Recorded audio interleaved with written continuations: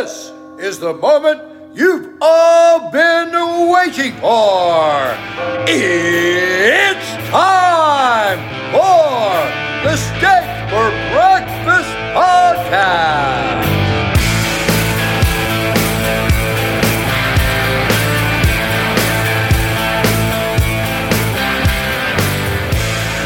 It's Tuesday, February 14th, 2023, and this is the People's Podcast. This is Steak for Breakfast. Smokey, this is not Nam. This is bowling. There are rules. Today, Junior! America! Steak. For breakfast! So stand by.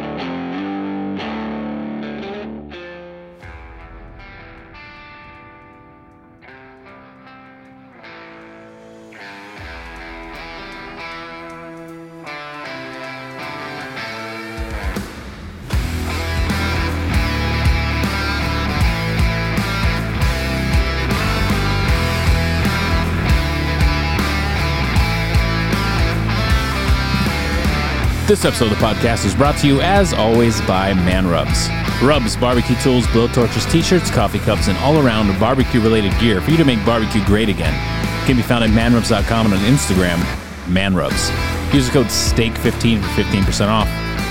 The Pillow King of Minnesota and the apparatus known as the MyPillow family have the 2-for-1 MyPillow version 2 sale going on right now. In addition to that, you can pick up a pair of the Air Lindells, a MyPillow dog bed, and Giza Dream Everything when you enter promo code STEAK at checkout. If you're more of a morning person, they've launched My Coffee. It's available in the bean, the bag, and the pod. Enter promo code STEAK here. You're going to get 25% off your order, 50% off when you make it a monthly subscription. MyPillow.com/steak for anything sleep related. If you want the coffee, mystore.com/steak. Or you can always talk to a qualified pillow representative, 1-800-658-8045. The top tier of ear gear and the world's most technologically advanced in-studio recording equipment specializing in headphones can only be found at Audeze. Whether you're gaming, potting, hoping you won't get yelled at in the work conference call this week, get those ear needs taken care of and done up right. Audeze.com is the website. You can find them on Facebook and Instagram as well. Friends, don't forget to follow the show on Instagram at Steak for Podcast Breakfast. There you'll find a link tree that'll take you to all our social medias, the website, our newest Substack, Telegram channel, and more. On that note, to everyone joining us today from the Republican High Command, Instagram, Discord, and now via our verified accounts on Twitter, Getter, and True Social. Welcome. Tuesday edition, Steak for Breakfast Podcast, episode 213. Guys, Alan Jacoby's in today for NOAA. He's going to be guest hosting with us. In addition, we're going to be sitting down with Trump 2024 attorney Christina Bobb, former ambassador Rick Grenell, and Newsweek opinion editor Josh Hammer. But before we get into any of that, happy Valentine's Day. Let's jump into the news.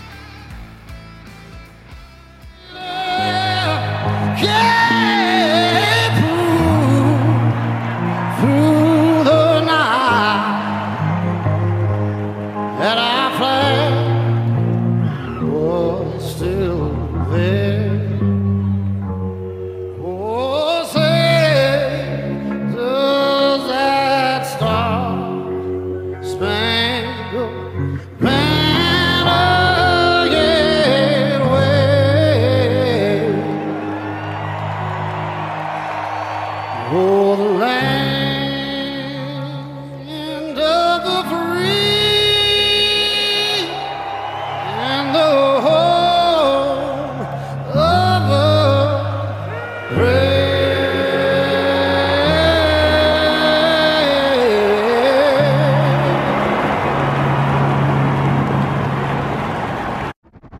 Blinken was dang near wheels up, trying to head to Beijing to have those kinds of conversations, to get some of these communication vehicles and venues back on track, whether it's climate change or military to military.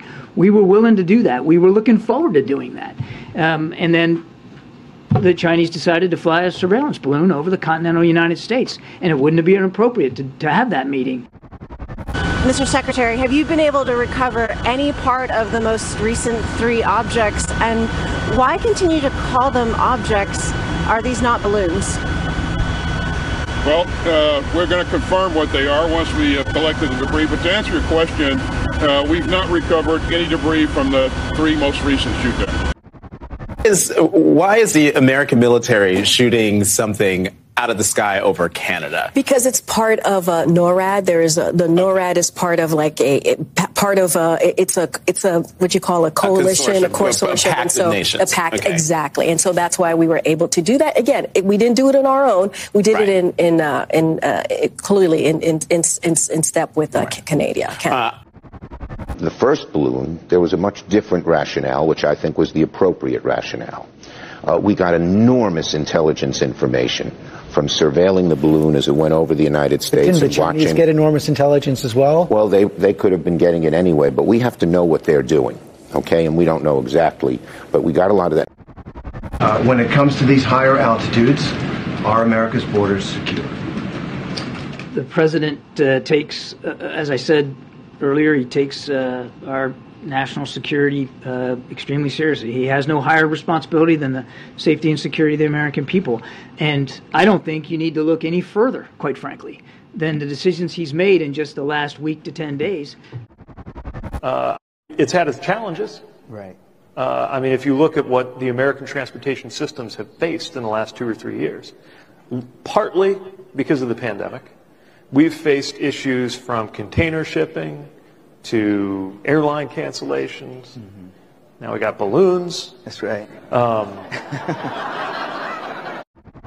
Isn't it a major security breach for the United States? Just the fact that the balloon came into the airspace and flew over the country for so many days. No, look, the total amount of intelligence gathering that's going on by every country around the world is overwhelming. And the idea that a balloon could traverse, break American airspace is, anyway, it's not a major breach. And that was the weekend that was regarding all of the Balloon Gate developments that we've seen. And this is Steak for Breakfast. If you're joining us for the first time, welcome. If you're a longtime listener, welcome back. Guys, check us out on all social medias. Just type in Steak for Breakfast Podcast. Follow us everywhere. We're on Twitter. We're on Instagram, True Social, Getter. Also, Apple Podcasts, Spotify Podcasts, or anywhere you listen to your downloadables. Go find Steak for Breakfast Podcast. Hit the subscribe button, rate and review. And don't forget to check out all of our partners. They are some great American businesses who are making great American products for you guys. And a promo code STEAK everywhere, and you're going to get all those big, big savings. You'll hear them in the beginning, at the end, and throughout the course of our show. So, our national airspace was violated again several times over the course of last week.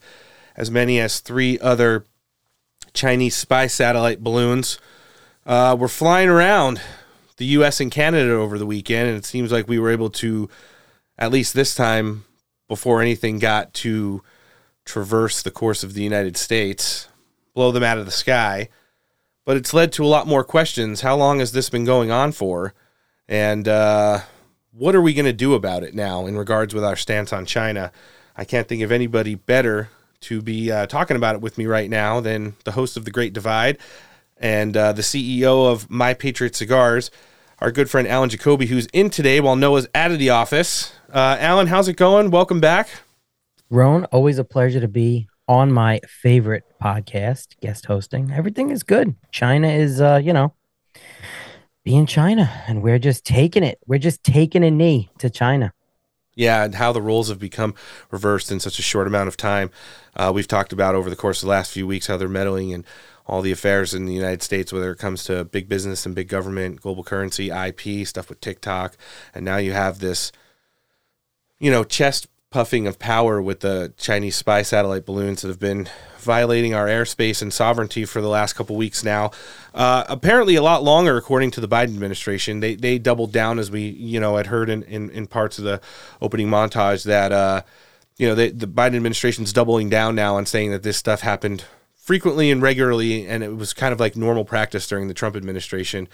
There's nobody better to refute that narrative other than former ambassador and director of the DNI, Rick Grinnell, who's going to be joining us in just a bit. We're also going to touch on this with Josh Hammer a little bit later in the show, and we're going to be doing the back end of the podcast, the news segment, with none other than one of our great friends, Christina Bobb, who is our Valentine's today.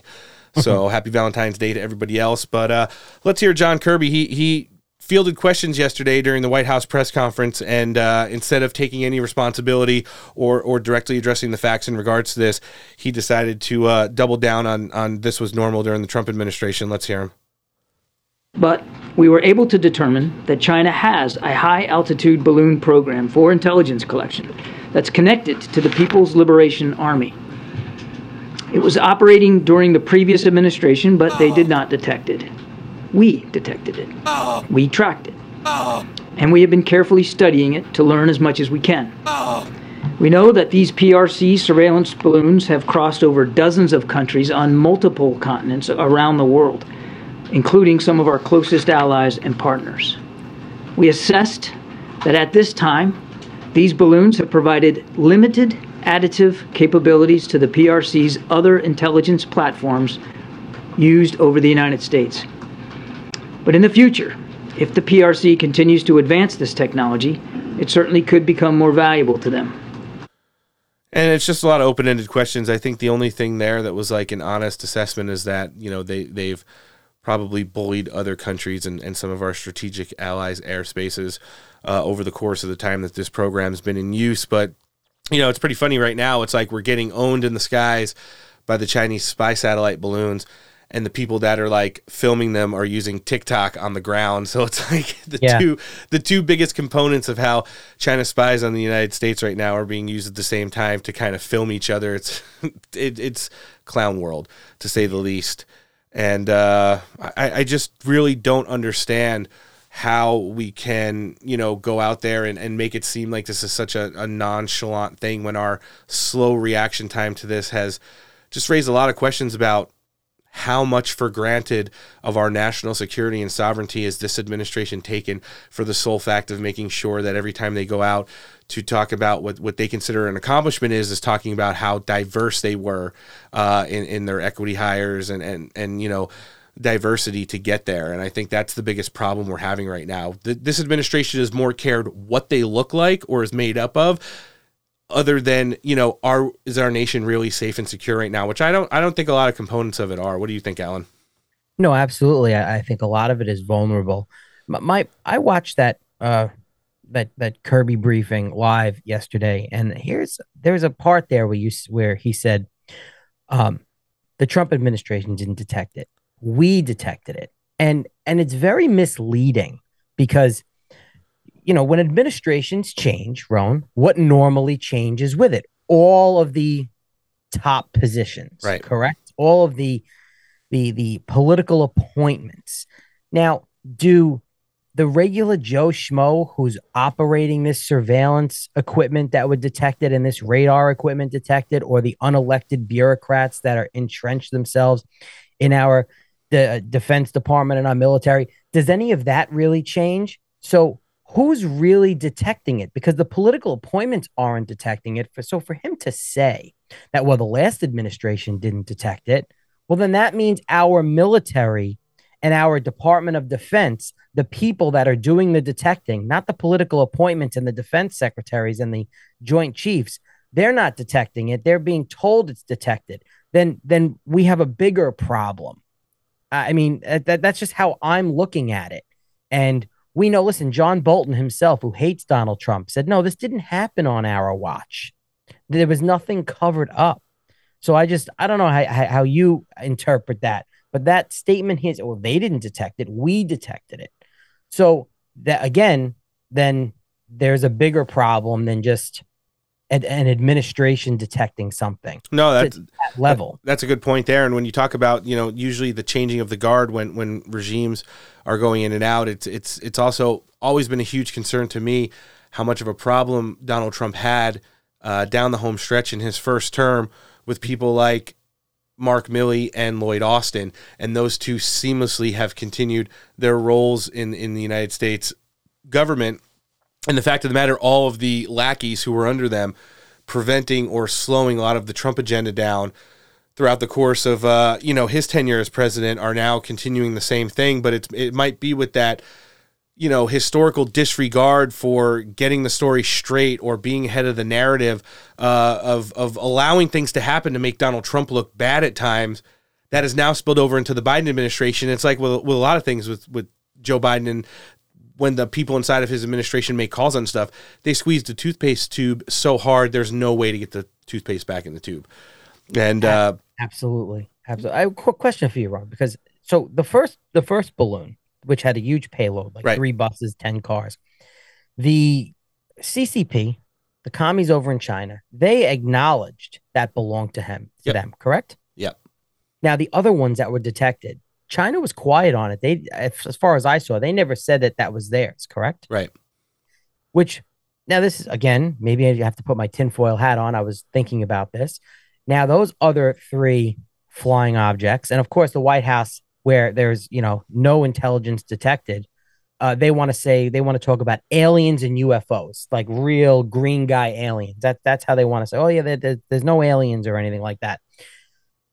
I'm wondering if this is all, do I dare use the word psyop for optics, showing that there were 3 other balloons. Maybe they were weather balloons. You know what? Get a fighter jet up there to shoot it down, because we have to show as an administration that we have full control over the security of our country and its airspace to the American people because of the debacle that we allowed happen the first time. Maybe those 3 balloons, Roan, didn't belong to China. Maybe they were just random weather balloons. Maybe they were ours. And maybe this is just another, Nord Stream pipeline debacle where they have to make it look like they did something. Yeah, then you have people sitting in like a bunker somewhere in China, like getting yelled at by the general saying like, who the hell told you guys to send 3 more balloons over there? And they're like, those aren't ours.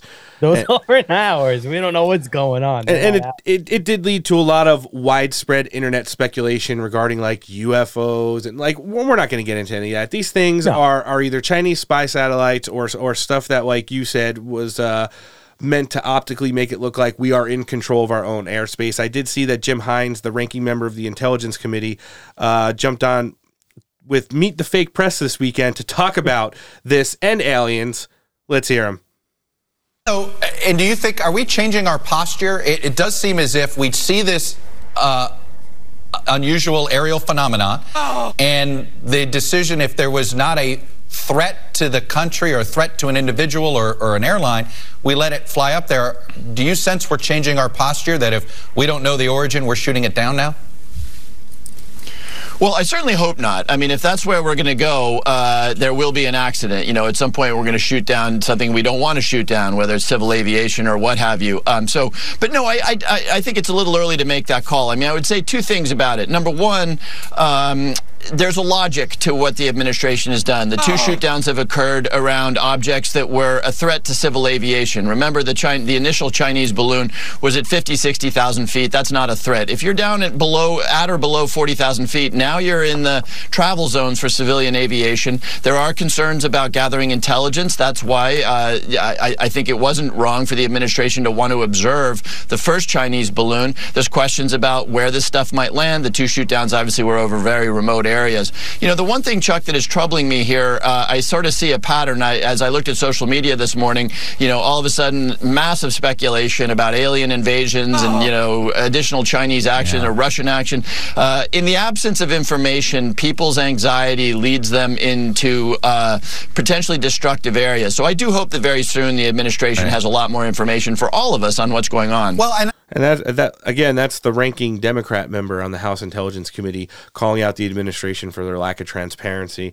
And the fact of the matter, which alludes back to the point that you made, Alan, is if this is something that is prefabricated within the United States to show that we are still strong and in control of our skies, getting into the flight paths of civil aviation or even commercial jetliners and stuff like that, it's a very dangerous game. And you don't want to have, there were reports that some of the debris was found, had like American markings and was written in American language and stuff like that. All speculative, but the fact of the matter is we're just playing a very dangerous game right now. Like, in the way we responded to China is one thing. It was completely the opposite of the way we should have done it. But then like performing this kind of behavior just leads into the fact of the reactionary nature of this regime to say that, they will do anything to get ahead of the narrative. They will do anything to assure you that Joe Biden, the empty suit who can't complete a sentence, is in control. Right. And it doesn't help anything. And actually it makes the situation worse. Instead of, like the ranking House member had mentioned on Meet the Fake Press, talking about transparency and being open and honest about what happened over the course of the weekend, where there was 2 to 3 other, satellite balloons shot down. KGP took to the podium yesterday and instead wanted to joke about aliens. Let's hear her. Last thing before I turn it over to the Admiral, I just wanted to make sure we address this from the White House. I know there have been questions and concerns about this, but there is no indication of aliens or extraterrestrial activity with these recent takedowns. Again, there is no indication of aliens or terrestrial activity with these recent takedowns. Wanted to make sure that the American people knew that, all of you knew that, and it was important for us to say that from here because we've been hearing a lot about it. I'm not. Would you tell us? I'm just, I loved E.T. the movie, but I'm just going to leave it there. Oh God. That's the official spokeswoman for the President of the United States. If that's not a kick in the teeth to the American people to just show that they think we are stupid, useful idiots, I don't know what is. We literally had 4 unidentified flying objects fly into our airspace that were shot down by United States military. We had aerial objects shot down out of our airspace by our military. I mean, just think about that. And we have this idiot who's just queer and black enough to get a job in the press briefing room. Barely.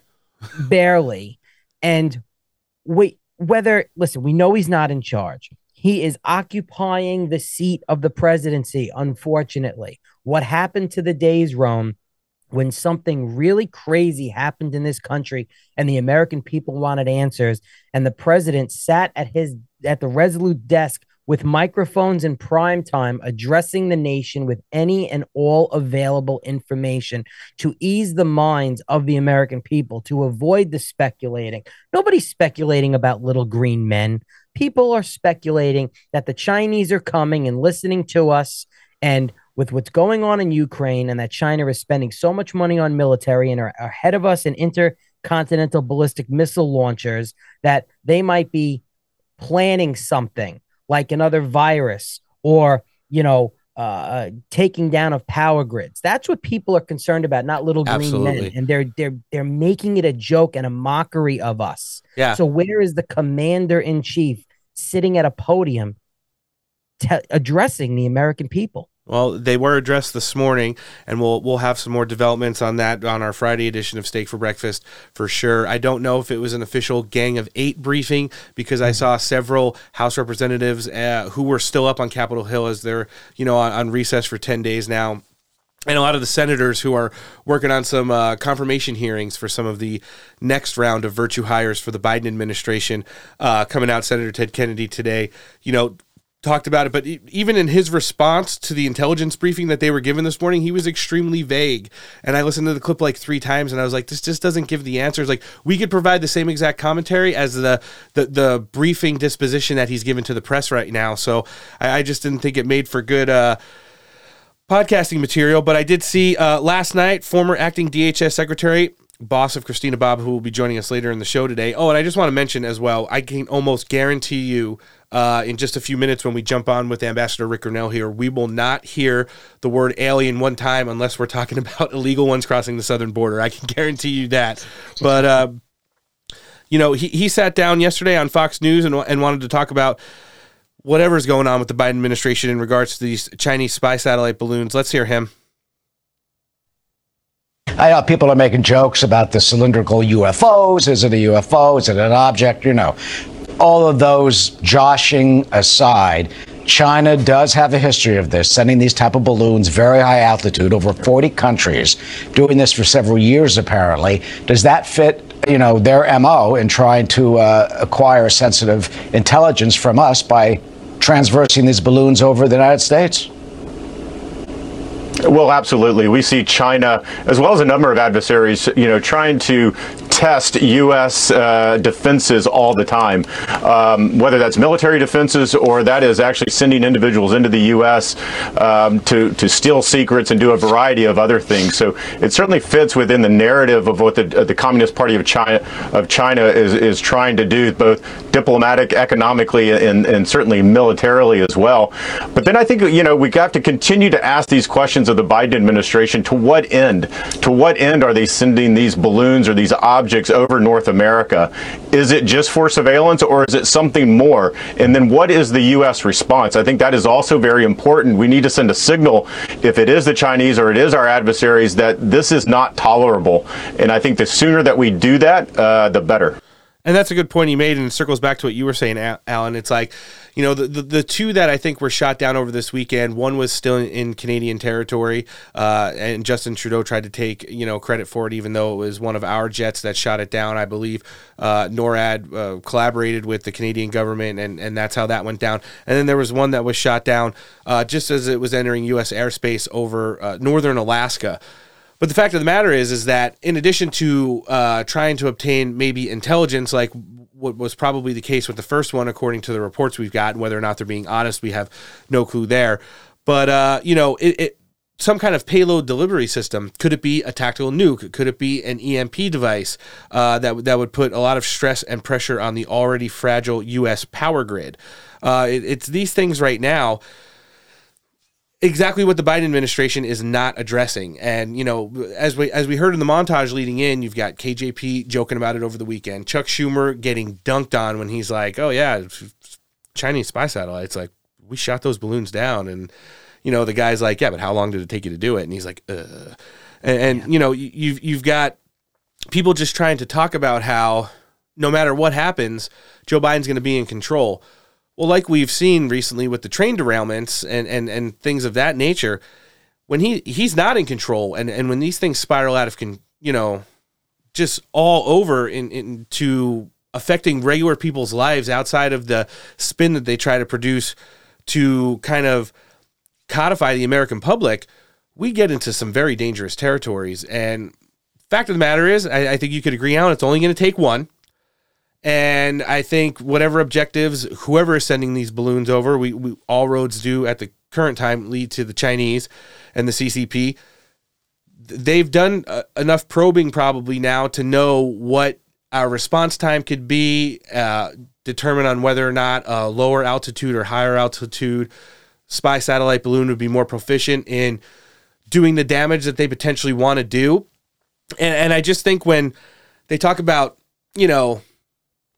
getting the data and spying on the United States with these balloons, they have so many other ways that they're already intertwined all over this country. I really think that there's probably a bigger there than just this. In our last audio clip of our open here today, and before we jump on with Ambassador Grinnell, Josh Hammer is going to be jumping on directly after him to discuss a little of these items we're talking about on the show today more. Let's hear the real-life John Dutton, Montana Congressman Ryan Zinke. He was talking about the objects that were shot down and his major concerns with them. Doesn't the commander-in-chief have to say something about the fact that we're taking hostile action against unidentified flying objects over America? Well, absolutely. And you need to be truthful about it. The truth is China is poking us in the eye. The truth is we have to respond. The truth is if we're weak, this is what happens. And look, balloons are serious. Is that there's a lot of things that can be attached to a balloon. Exactly. Electronic magnetic pulses, for instance. You see chemicals. There's a lot of things that can be attached to the balloons. We need to take it serious. And I'm glad at least we're taking the shot. We should have took the shot in the first balloon right away. At least we're taking the shot. I don't agree over water because it's hard to recover. But we need to take the shot, defend our airspace, and we need to do it strongly. Exactly. And show whoever is trying to do whatever they're trying to do to the United States that we're going to have a zero tolerance policy when it comes to stuff like this. And it's like when you're conducting operations throughout the world or you're meddling in things like the Ukraine-Russia crisis, stuff that happens between two sovereign nations, let's just say the United States and Russia over in Ukraine, that's a lot different scenario than stuff that happens over the skies of Montana, over the skies of the Carolinas. And, they're trying to make it. Raheem Kassam articulates this so well. I can't wait to have him back on the show a little bit later in the month. This administration has gotten into the business of normalizing things that have been historically one way to show you there are more progressive, more liberal ways to look at them now, and everything's going to be fine if you allow that to happen, when it's just the opposite of the case.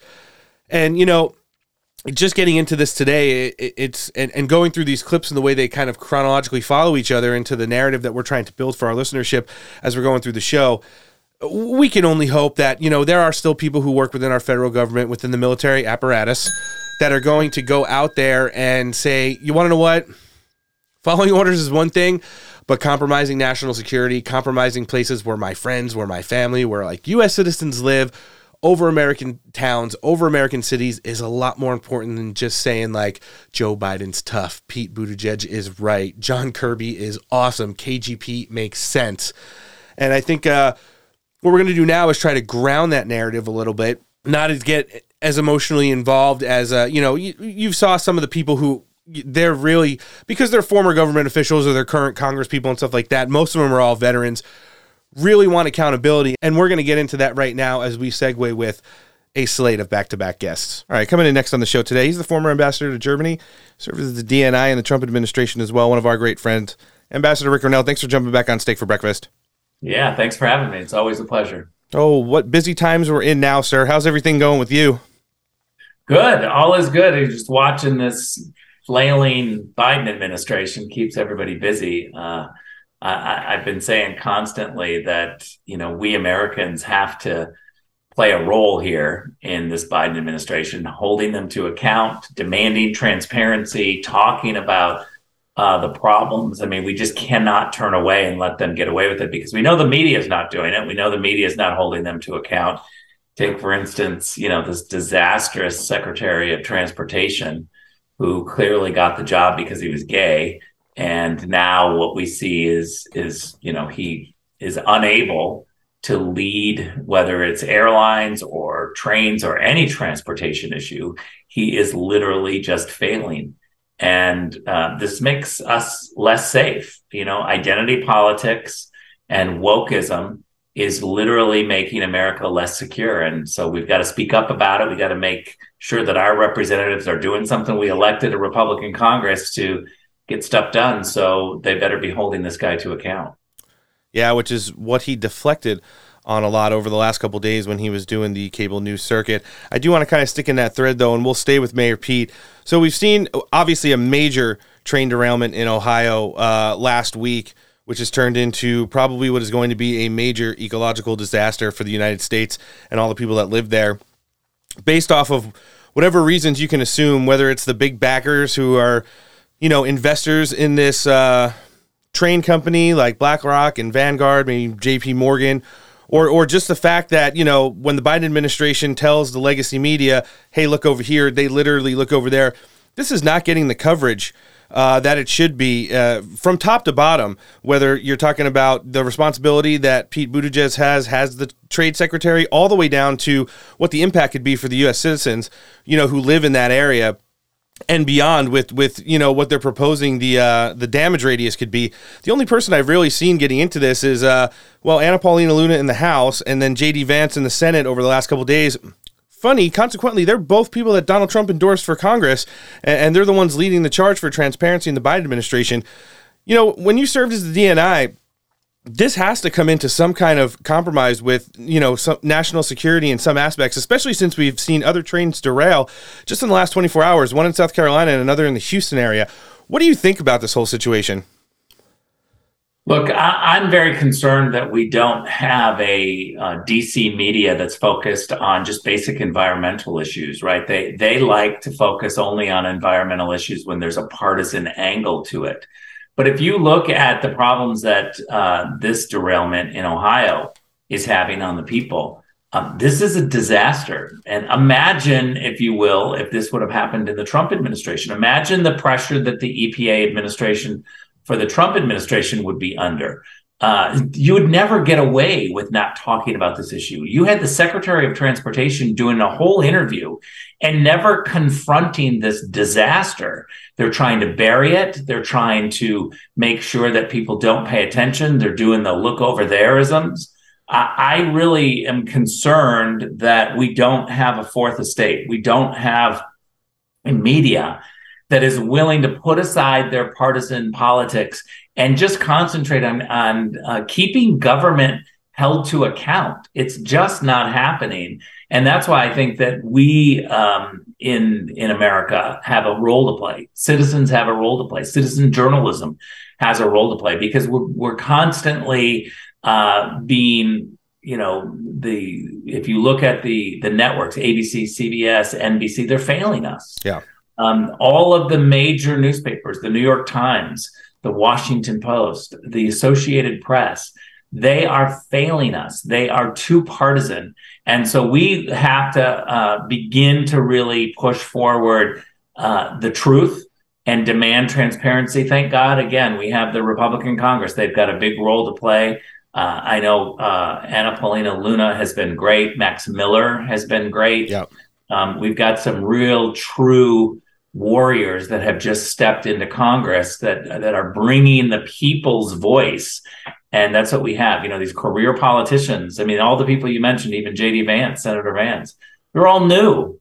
They're all the people that just came from the public and are now representing us in Washington, D.C. So I think it's really important that we have these outsider voices. Yeah, I think the more that they are able to make the legacy media and then their congressional counterparts feel uncomfortable by having to address these issues, by constantly bringing them up, by getting on shows that have big reach like Tucker Carlson. I know both J.D. Vance and Anna Paulina Luna have been on there in the last week. Max Miller is a regular on this show, one of our great friends, doing a lot of work up there on Capitol Hill for us already. And like you said, it's the lack of transparency which has led to this alternate universes that the Biden administration has literally created, from top to bottom since, they were sworn in back in 2021. Everything from like the economy was great, you're making more money, we're super safe and secure, there's nothing wrong on the border, fentanyl isn't a crisis, homelessness isn't a crisis, neither is crime, and we're the strongest beacon of hope and strength throughout the world, which is what I'm going to try and segue to now. We just saw this morning that a lot of the people in the intelligence committees in Congress were briefed finally on the Chinese spy balloons that have been, in the news a lot lately. There were multiple ones over the weekend, in addition to the one that was able to make its way across the United States about a week and a half ago. Coming from a national security standpoint, Ambassador, how bad does this look, especially for the fact that, as soon as the Biden administration got caught, the first thing they could do is send out John Kirby and Ned Price and KGP to all the Sunday morning talk shows last weekend and talk about how, this has been going on for years. This definitely happened during the Trump administration, as their attempt to accept responsibility for it. Look, I think one of two things is happening. Either they're lying that it happened during the Trump administration, or they suddenly found some bureaucrat in the intelligence community that knew it was happening and failed to bring it to the attention of the political class. If that's the case, then we need to call them on their bluff.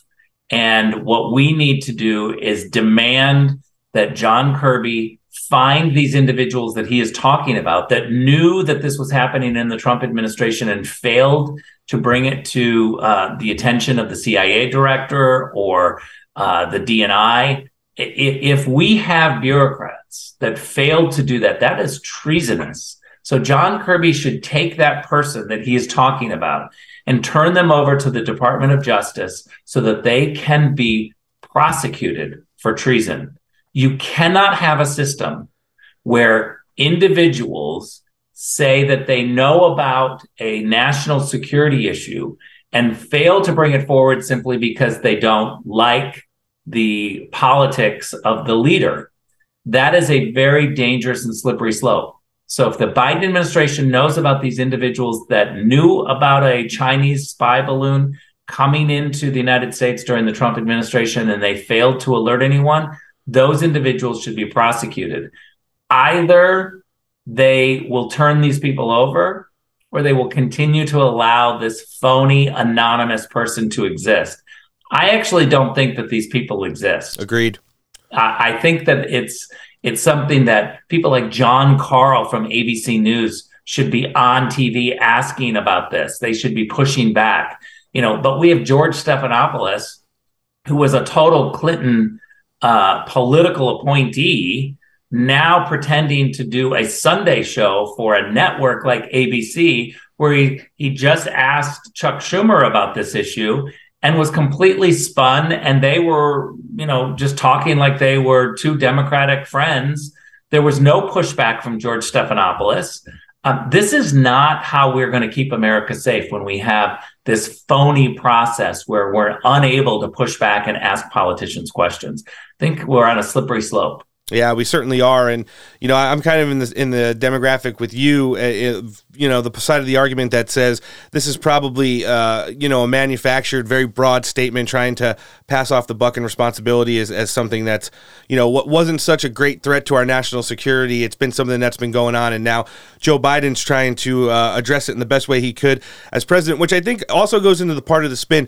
Do you notice how whenever people in the administration talk about this situation or any other big matter that has to do with national security or the stance of the United States in the world, how fast the regime media and people that are loyal to Joe Biden within his administration are so quick to go out and say that, he's definitely in control, he's definitely aware of the situation, when we all probably know that's not the facts? Yeah, look, we have a major problem because we can see that Joe Biden is not in control. We see it on a daily basis. But who is in control is this little cabal of people around him who keep telling him to run for re-election because they don't want to lose their jobs. You got a whole cabinet for the Biden regime who was placed there because of identity politics. You look at Jennifer Granholm, who is the failed governor of Michigan. She's running energy. She doesn't know anything about energy, but yet she is getting this position because she is the epitome of a progressive party member who happens to be female. And she constantly talks about abortion and progressive issues. And so to check the box of that group, they get to be saying that their person is at the Department of Energy. She's completely not qualified. Same with Secretary of Transportation. I could go through the whole list. So this group of people in the cabinet who received their jobs because of identity politics, they are not going to, dump Joe Biden. He's the figurehead that gave them their job. Right. And so the system is created. They are going to work very hard to make sure no one else runs against Joe Biden. They've got their gravy train. They don't want to end it. They like the power. And remember this, when Democrats are no longer in power in Washington, D.C., they go to academic institutions and NGOs, and they sit and wait, and they build up this system of jobs and talking about problems. When Republicans are no longer in control in a government, when they leave the administration, they go out into the private sector. They don't go to academic institutions. They don't go to NGOs. They actually go back to the private sector. And so in some ways, Republicans are at a disadvantage because we don't stay a part of the system in DC, that swampy system where they just have this revolving door from academia to NGOs back into government. And so collectively, they're all still in charge and running issues, even when they leave. No, I mean, that's kind of the blueprint that they've used to, all kind of stay in each other's defense throughout the course of this administration. And in turn, they all kind of rally around Joe Biden, even if it is the empty suit version of Joe Biden, which we kind of think are in control and, has used it to spin everything from what the real situations in the country is going on to just basically the normal threads of the news cycle. Ambassador, what does this say for our relationship with China right now, which has been stressed since the beginning of the Biden administration? We've been talking on the show for the last couple of weeks how China has done so conveniently to their advantage, played both sides sides of the fence and everything from the visas here in the United States, the way they manipulate the job market, the global currency. They also have been, one of the biggest behind the scenes players in the Russia-Ukraine conflict, where they're helping Russia by giving them arms and logistical equipment and support. At the same time, they're courting the Ukraine government and saying whatever Russia blows up will eventually help you rebuild after the conflict is over.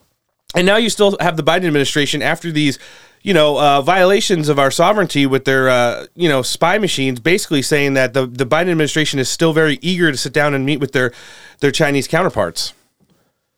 Look, I've said for a long time that Russia's a problem, but China is a crisis. Yeah.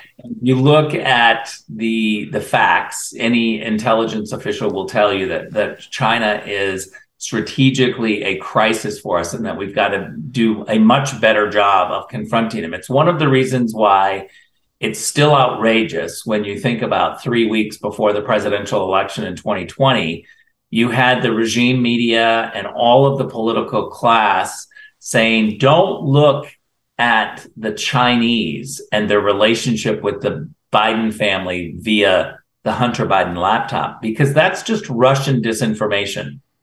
Beijing applauded when our political class in Washington, D.C. said, look away from that laptop. Don't pay any attention to the laptop because it's Russia, Russia, Russia.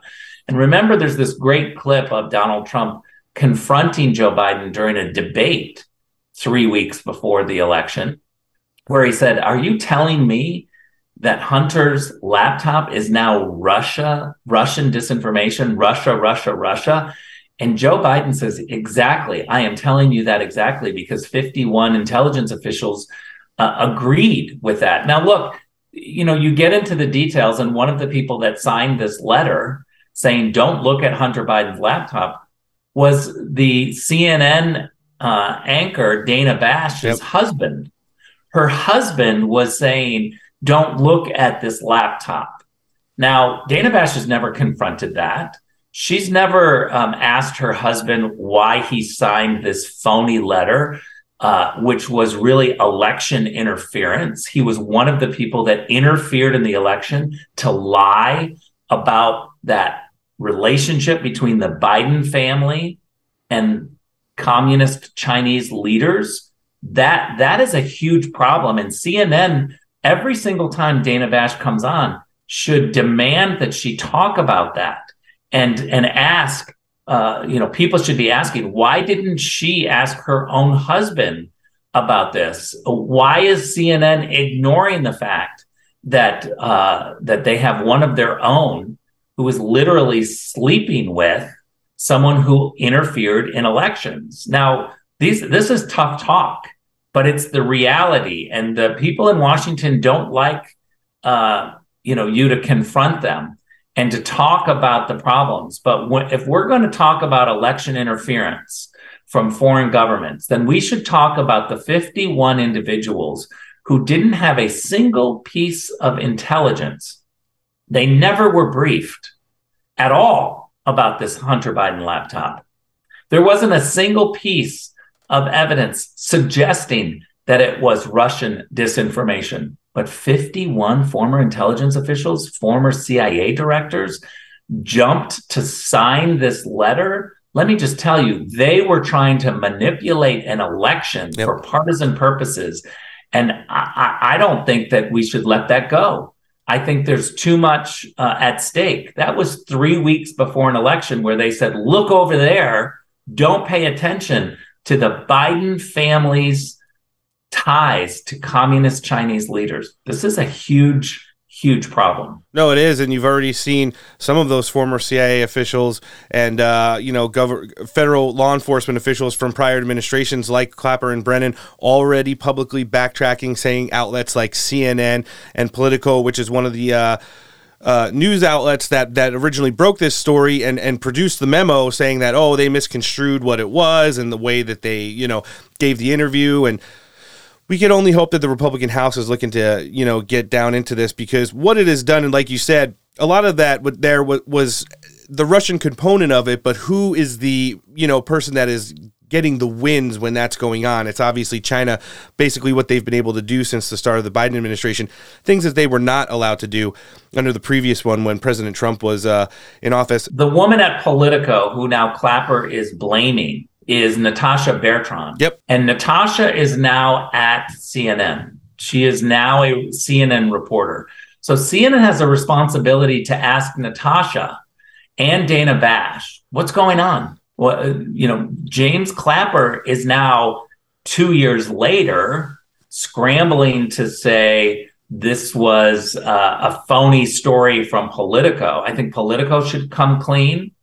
Daphne Linzer is the editor of Politico. She should confront this issue. It was her publication's reporter at the time, Natasha Bertrand, who broke this story. Why aren't we having people ask this question? Where's Jonathan Karl? Where's Maggie Haberman? Yep. Where's Julie Pace from the AP? Why do we have all of these Washington, D.C. reporters unwilling to go and ask these tough questions? I'll tell you the answer.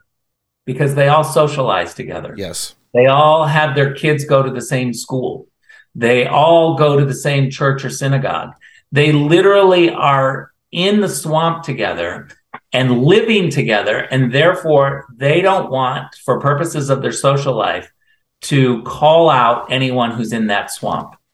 It's why I told President Trump, when he comes back as president, and I believe he will, when he comes back, he should look at every single person's resume and the address on their resume when they're applying for a job.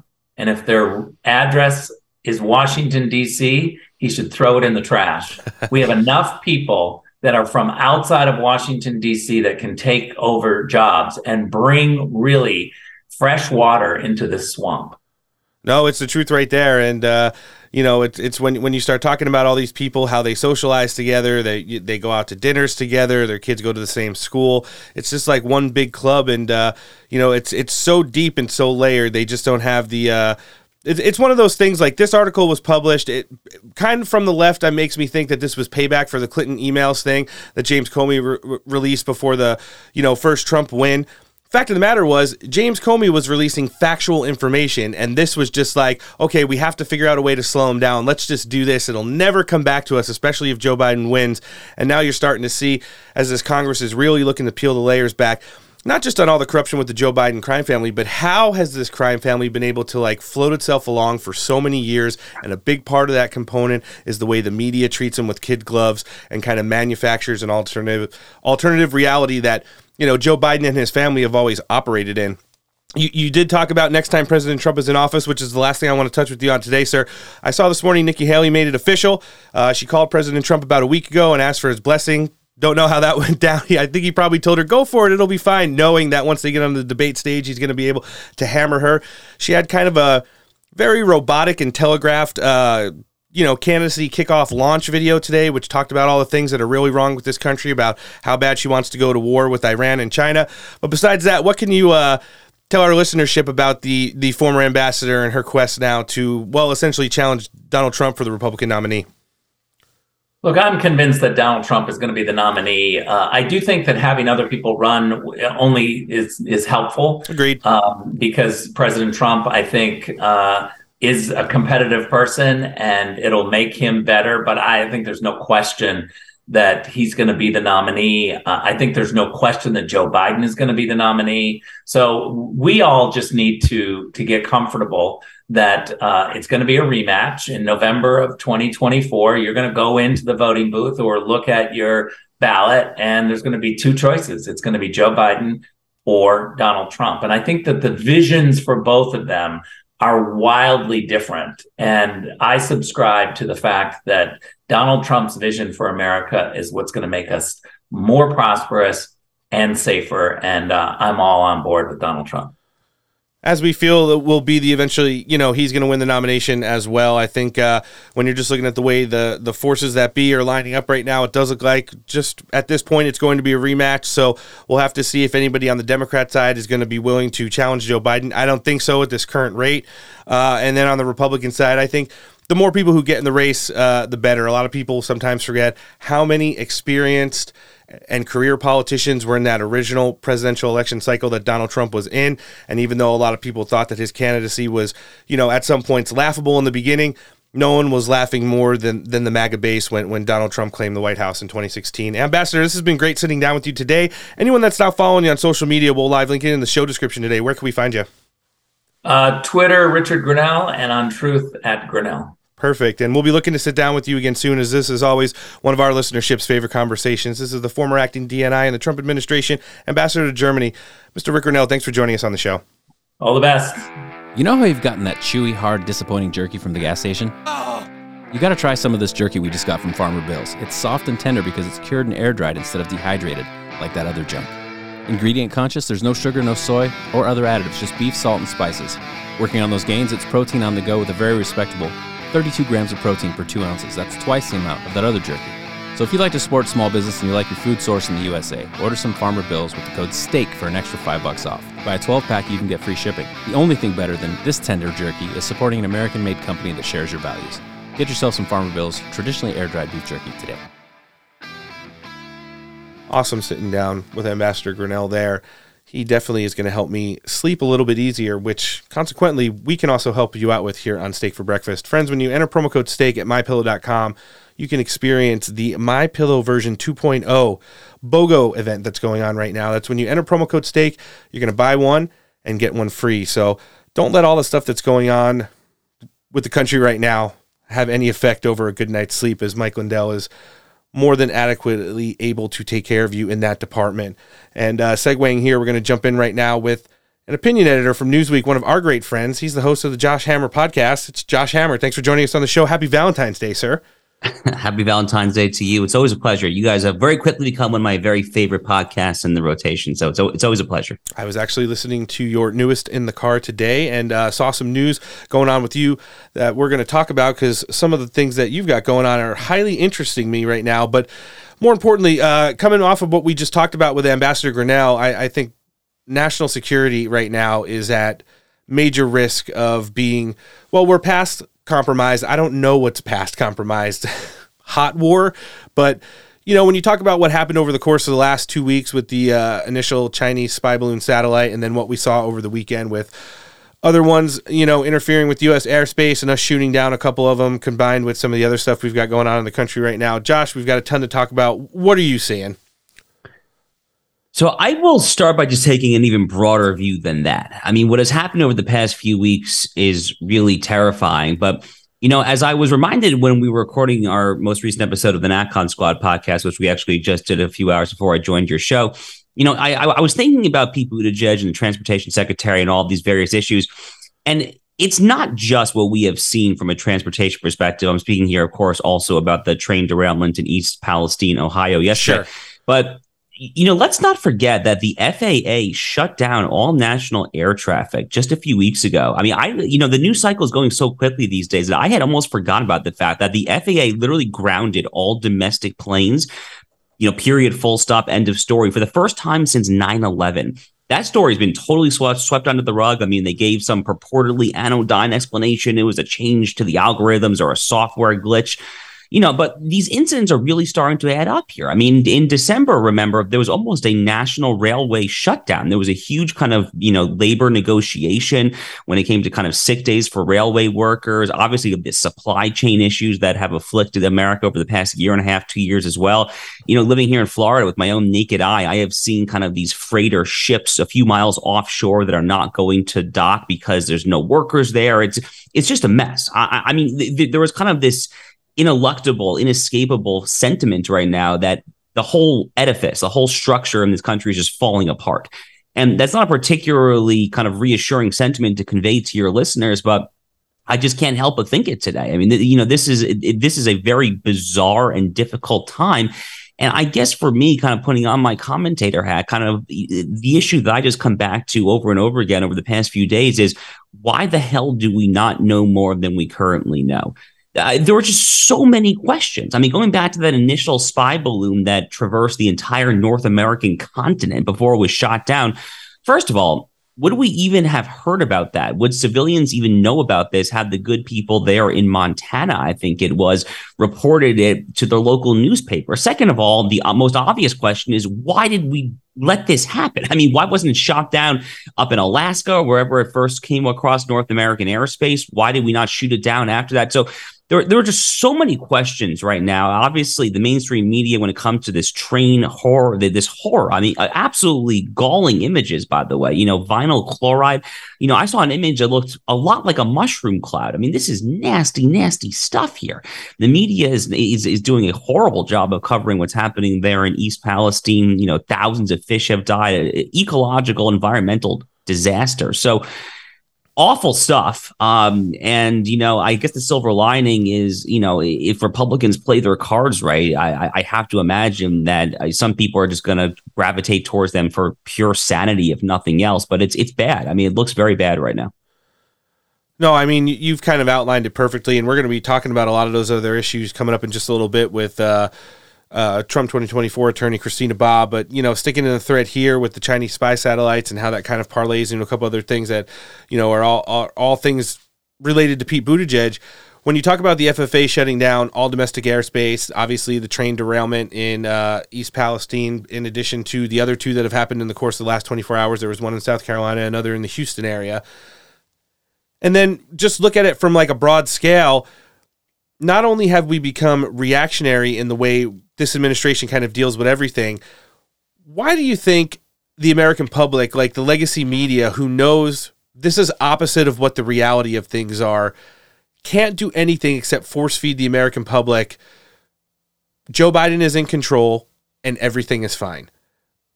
It just baffles me to the point that that's literally where we've gotten, where we've seen, over the course of the news cycle, especially over the weekend, the Sunday morning news circuit, you saw so many top administration officials, Ned Price, Kirby, KGP, all just go sit on these shows and say, like, they're just joking about it. Like the train derailment's a joke. I don't want to talk about the spy balloon. Yeah, the first one kind of looked bad, but we shot down two other ones. So, that should be good, right? We should get credit for that. And it's just like we've reached a point right now to where it's almost like, we always know that they blatantly disregard how the American public feels. We could see that even now that like progressive news outlets like CNN and MSNBC are, constantly reporting that the direction of the nation when the American public is polled is close to or over 70% in the wrong direction. But now it's just like they seem to take victory laps on things that are so far broken. It's like, yeah, but at least it's not broken all the way. The FFA or the FAA is not completely destroyed. Our national sovereignty when it comes to American airspace isn't as bad as the southern border, so we should be happy about that. And, all things such.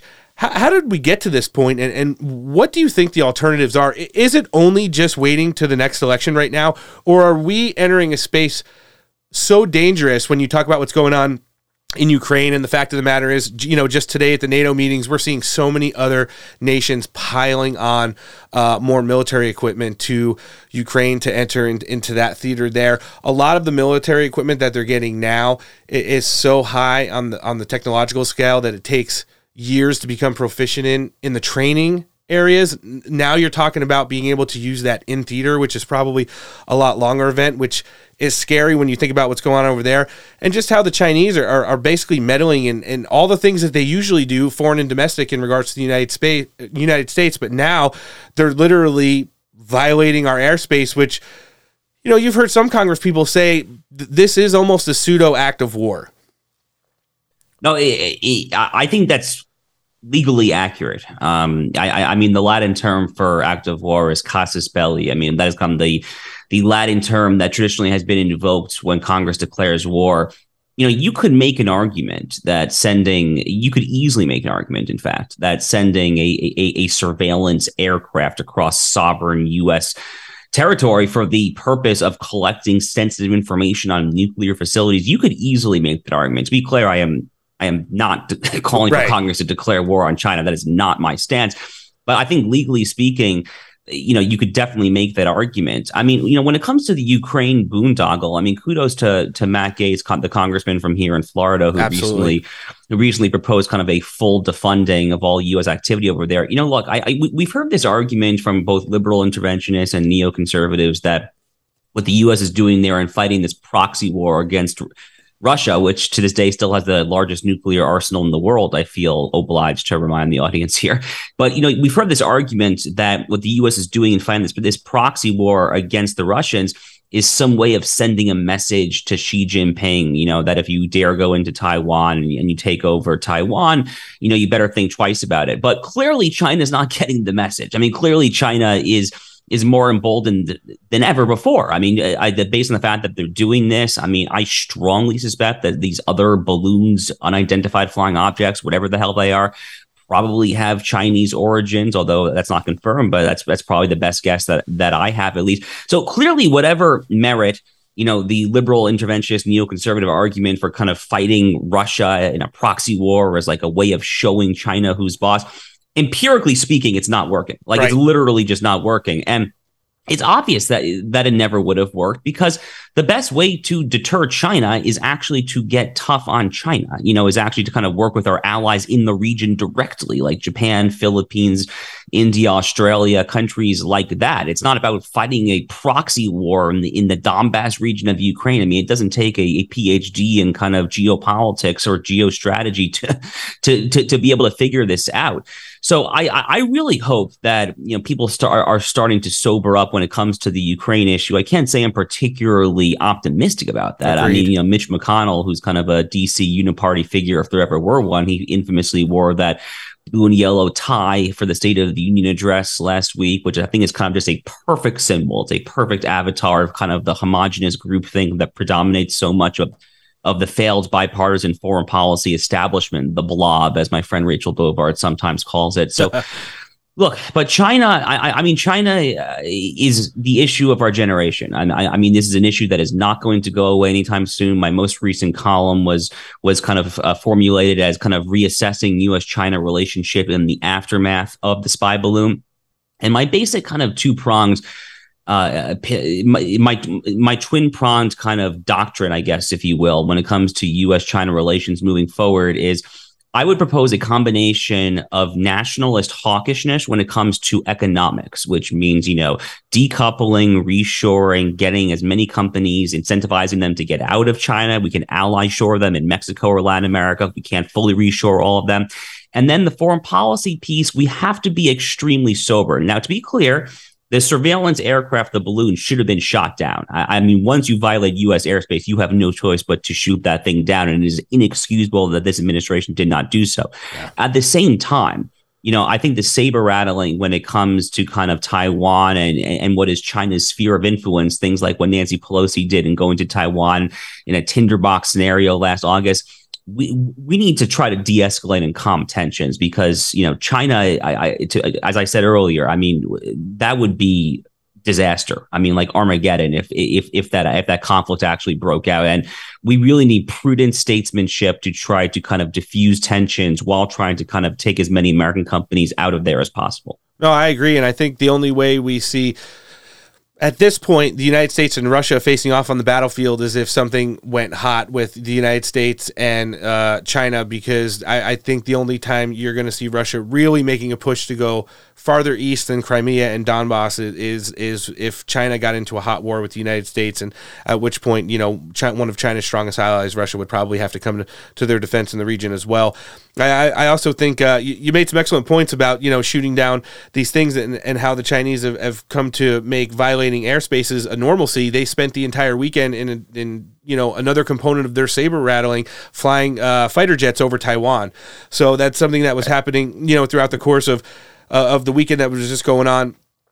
While everybody was busy watching the Super Bowl. And then when you talk about Mitch McConnell, there were so many people that have been dunking on KJP, Ned Price, John Kirby, everybody in the administration, Millie Austin. The fact of the matter is, especially with Pete Buttigieg, you can really go back and thank Mitch McConnell for fast-tracking all of these people who were able to gain cabinet positions in the Biden administration without any kind of oversight other than, a few talking points that made it to like Sean Hannity and Tucker Carlson's show.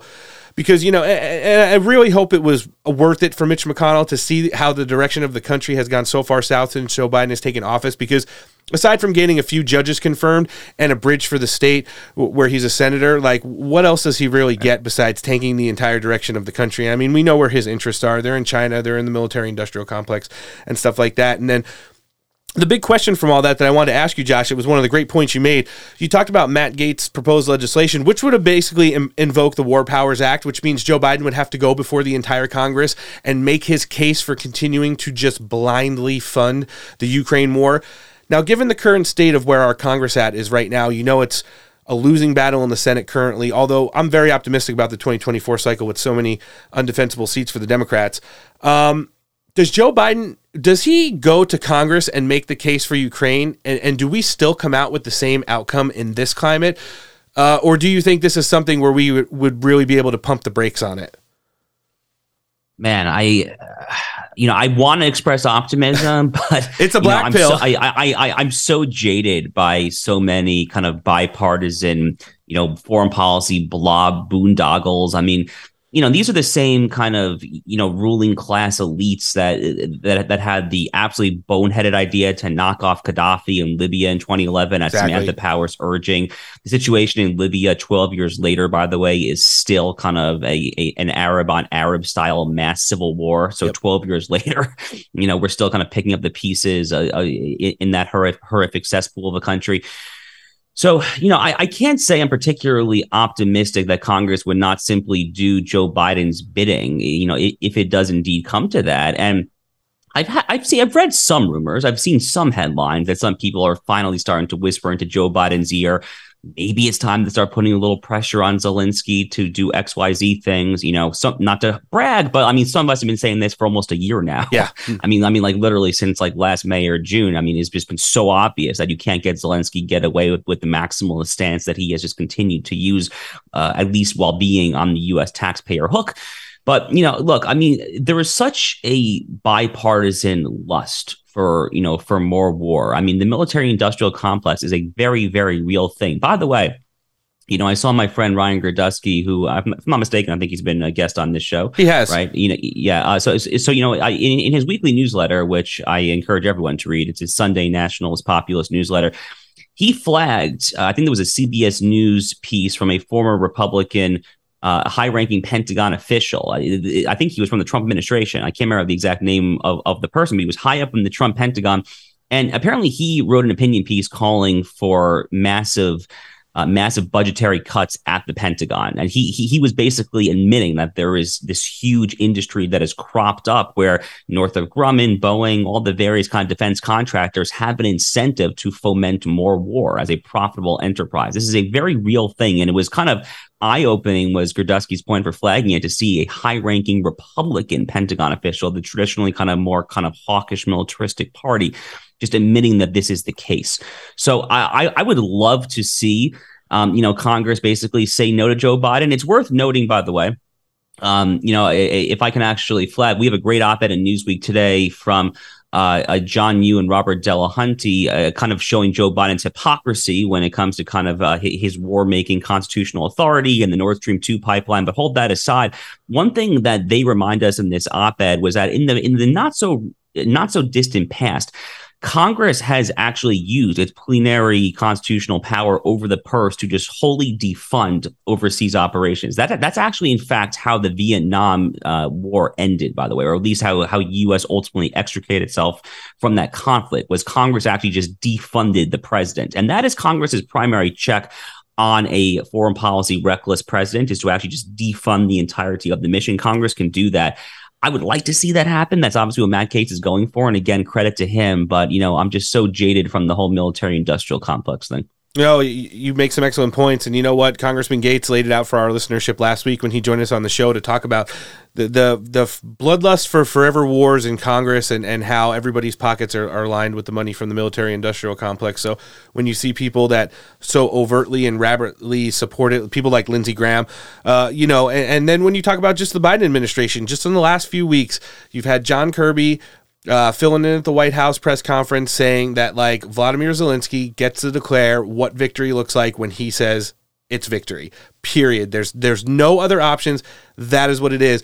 And then you parlay that into the State of the Union that happened just last week when Joe Biden said, as long as it takes, no matter when talking about Ukraine, it's very alarming. And, when you just look at how history sometimes repeats itself, and there are two very clearly defined fronts on a potential world war that are developing right now, obviously in the Asian Pacific over in Taiwan, and then what's going on in Eastern Europe right now. It is extremely alarming, and to just see the amount of virtue signaling that's come out from the NATO meetings today over in Brussels, it's, I'm telling you, something that makes a lot of people in this country lose sleep. And then, you know, as soon as they want to get concerned with that stuff, it's like a lot of the things we talked about at the top right here, where domestically it's just an absolute dumpster fire. And every time we try to get ahead of something like the FAA shutting down domestic airspace, they'll have a plane derailment that has, you know, ecological consequences that are going to probably affect that area for decades and things of that nature. Josh, last thing I wanted to touch with you on, I did see on your social medias recently, you got a pretty big debate coming up here on February 28th. Do you want to let our listenership know about that? Sure. Yeah, you're kind of flagged that. So I'm doing an event in person here in Florida where I live. So it's going to be in Miami Beach, but it can be live streamed online as well. So I'm going to be having an event with Alan Dershowitz, who is, obviously very well known. He was a professor at Harvard Law School for a half century. I've become friends with Alan over the past few years because we run his op-eds in Newsweek quite frequently. Yep. Got dinner with him here in Florida just about a month ago or so. So yeah, long story short. So I wrote an op-ed on. So Israel is currently having this very tense debate, I think would be an understatement, about their constitutional structure. And specifically, the Netanyahu government is trying to rein in their genuinely out of control Supreme Court, for which there are virtually no checks and balances. It's a pure kind of judicial oligarchy over there. And I wrote an op-ed in favor of the government's proposed reforms, but those reforms have been very controversial. There's been literally hundreds of thousands of people in the streets protesting against it. So I was emailing with Dershowitz a little bit back and forth about that because Netanyahu actually promoted that piece on social media, which is very kind of him. Yeah. And then Alan basically said to me, we should just debate this. And I was like, okay, that would be an honor. I mean, I would love to do that. So long story short, you can find the details. There's an Eventbrite page where if you just Google Eventbrite, Alan Dershowitz, Josh Hammer, you'll find the details for this. So if you're here in person in South Florida, please come ahead and register. We've had a few hundred people register, but we have room for a few hundred people more. It's a big venue. And if not, then you can live stream it online. So it should be a really fun kind of quasi-debate, quasi-discussion. And the reason this is relevant, by the way, this is an important point to drive home. The reason this is relevant is not just about Israel. The debate is fundamentally about sovereignty. It's fundamentally about whether we are going to allow judicial oligarchs or deep state bureaucrats to decide our questions or whether we, the people, get to decide. That is a fundamental kind of political question that it cuts to the very center of this debate. That was what I argued in my column, and I look forward to discussing it on February 28th with Alan Dershowitz. Well, and the point that you make there is where one of our greatest strategical allies is in regards to pushing back against their government and the judicial system there. We see a lot of the same parallels here in the United States. I thought it was extremely relevant for whatever we were going to talk about on the show today, and I'm going to grab it off your social medias and live link it in the show description as well. But Josh, for anybody in our listenership who's not already following you and definitely should be, by all means, where can we find you? Sure. So I'm on Twitter, Josh_Hammer. You can find me at Newsweek.com. I have a weekly newsletter, The Josh Hammer Report. My podcast is through Newsweek, The Josh Hammer Show. You can find that on Apple, Spotify, wherever you get your podcasts. And my syndicated column goes out to a bunch of conservative websites and also goes up in Newsweek as well. We'll be live linking everything in the show description today. This is host of The Josh Hammer Show, opinion editor at Newsweek, one of our great friends. Thanks for coming out and joining us today, Mr. Josh Hammer. Always a pleasure. Friends, I want to take a minute and talk to you about cigars. Whether you're on the golf course, fishing on the lake, or doing some yard work around the house, our friend Alan has got you covered. He's launched the Patriot Cigar Company. The tobacco is hand-picked in the fields of Nicaragua, right next to where Mike Lindell picks his coffee beans. The cigars are hand-rolled, aged 3 years. You enter promo code STAKE here, you're going to get 15% off your total order. Every order over $100, free shipping, and a $10 e-gift card is included with every purchase. MyPatriotCigars.com. That's MyPatriotCigars.com. A premium smoke for freedom-loving patriots. We've had hundreds of train derailments after we spent over $1 trillion on infrastructure in this country. So the fact that this isn't getting obviously better is a major indictment of the people spending the money and what they're spending the money on. Now, we know if you listen to Secretary Buttigieg today that they are focused more on whether we have too many white men in construction jobs than he is on the fundamentals of his job, which is ensuring we have a viable transportation infrastructure in this country. And unfortunately, my my constituents in East Palestine have been some of the main victims of the fact that we have failing infrastructure in our country, again, after spending tons of money in an effort to actually fix it. So the problem we have, Tucker, is that we are ruled by unserious people who are worried about fake problems instead of the real fact that our country is falling apart in some of the most important ways. You mentioned the Environmental Protection Agency. Of course, it says it right there. It should be focused on clean air, clean water. It's the thing that I'm most focused on for the people of East Palestine, but so often they're focused on environmental racism and other ridiculous things instead of fixing the problem that they are established to fix.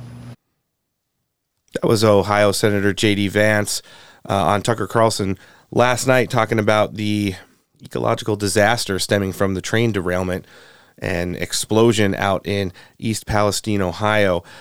Joining us to do the back end of the news today, she is a attorney for the Trump 2024 campaign. She's also an author. Her newest book, Stealing Your Vote, is tearing up the charts on Amazon's and all things such. One of our Valentines for today, Miss Christina Bobb. Thanks for joining us on the show. Thank you so much for having me. Happy Valentine's Day. It's an honor to be here. Same to you. Always a pleasure to host. So we've been talking about this throughout the show today.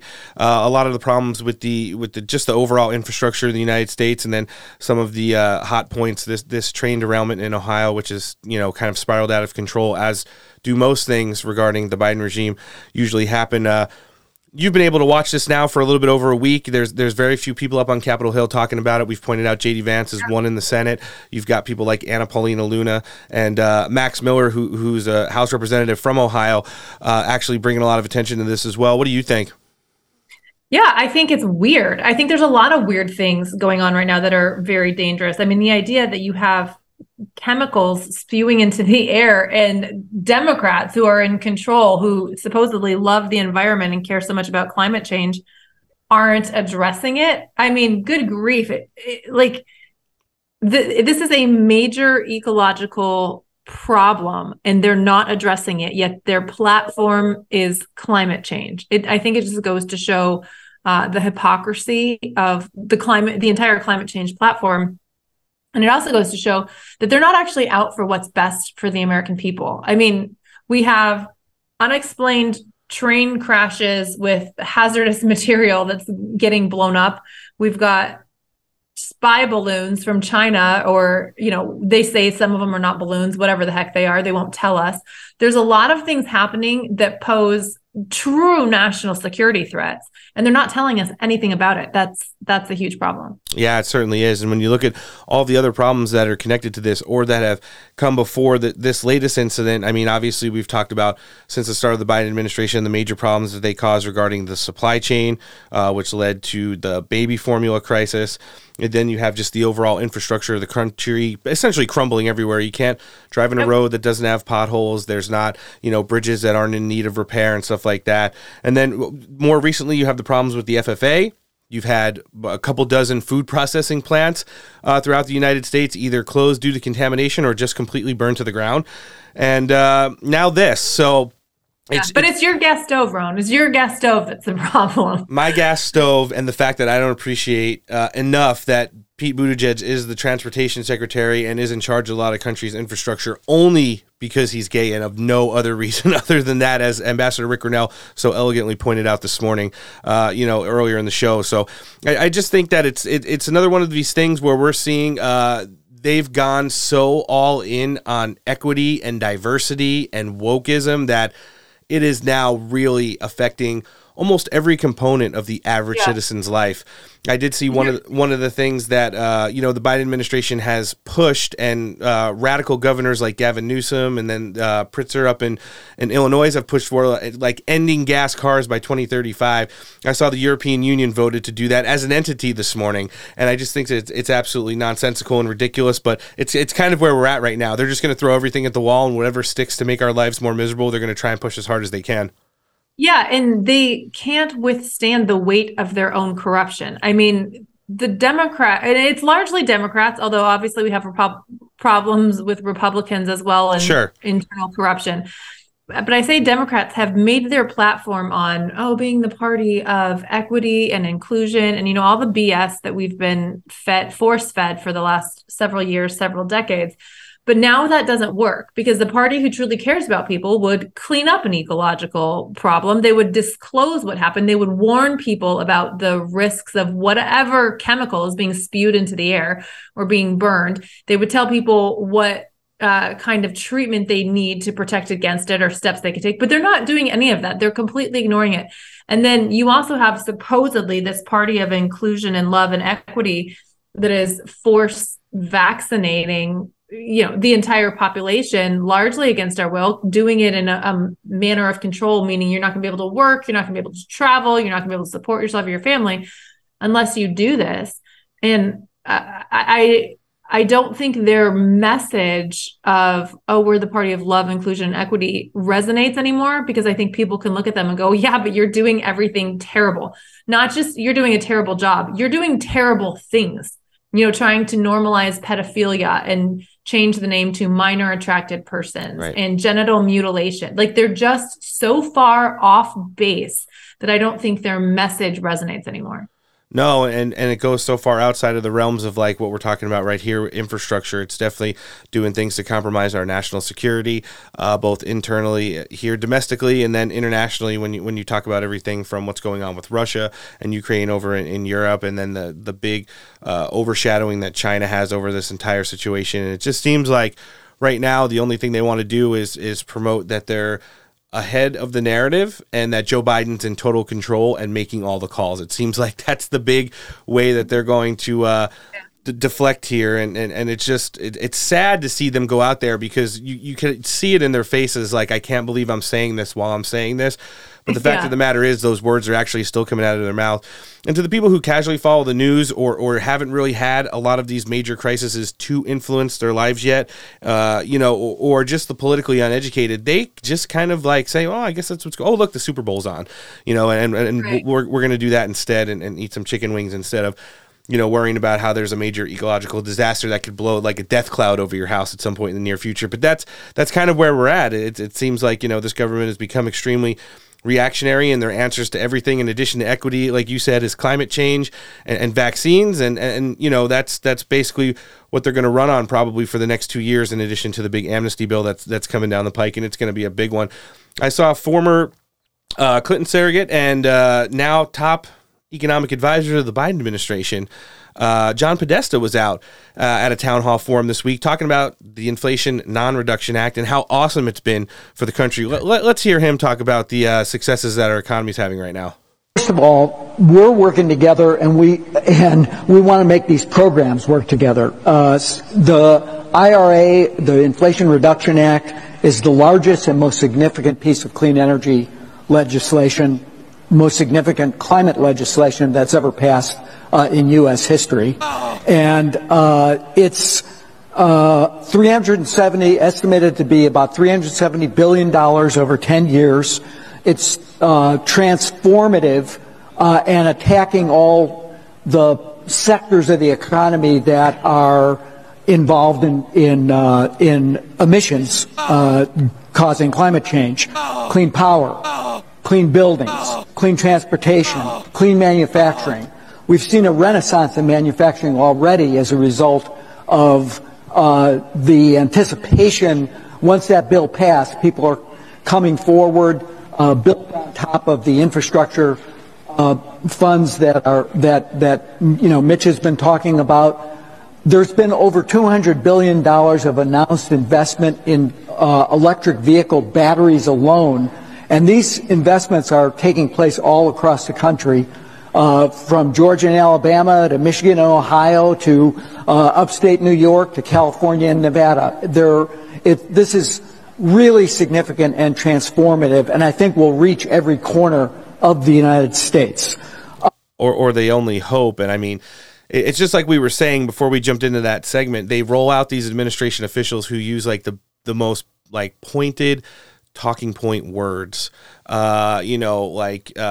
dynamic and carbon efficient and all these things, like, how great it is for the economy. Then they'll just rattle off a whole bunch of states and say, yeah, can't see it now, but trust me, best thing ever. Like 10 years from now, it's going to be amazing. And it kind of like passes the buck and the blame on everything that's going on right now.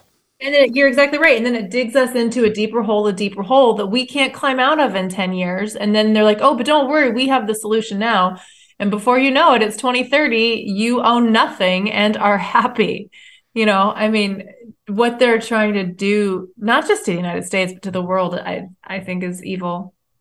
No, I mean, you know, just when you look at like these people not having any kind of consequence either, it's like Pete Buttigieg, like we talked about, has been at the forefront of a lot of these disasters. And when he wasn't taking time off to chest feed, he's been going around the cable news circuit.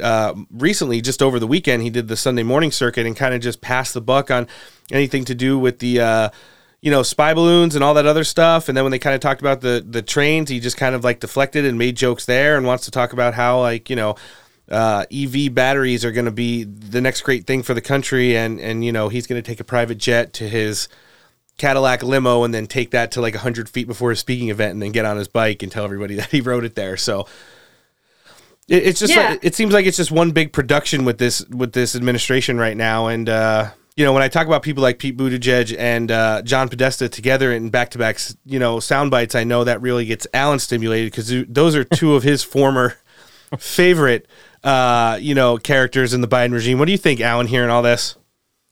Did I just hear $200 billion for electric vehicle batteries? Yeah, and just so everybody knows, because we talk about it so much on the show, a lot of those contracts with the EV batteries, especially the ones like in Georgia, Brian Kemp took a lot of hits for that in his re-election campaign.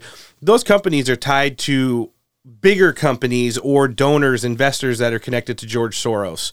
That's like for the Hyundai EV battery plant that's coming into Georgia and stuff like that. So when they talk about how awesome that is for the United States, it's coming in there on the backing of people like George Soros and other companies who are, connected to him as well. But what do you think about hearing these guys just like, JD Vance hammering Pete Buttigieg figuratively, and then John Podesta saying how like, a couple $100 billion, which, we've done the math. The Inflation Reduction Act has the ability to add over $2 trillion to our national debt if it's used to the best of its ability, which is saying that would be a bad thing.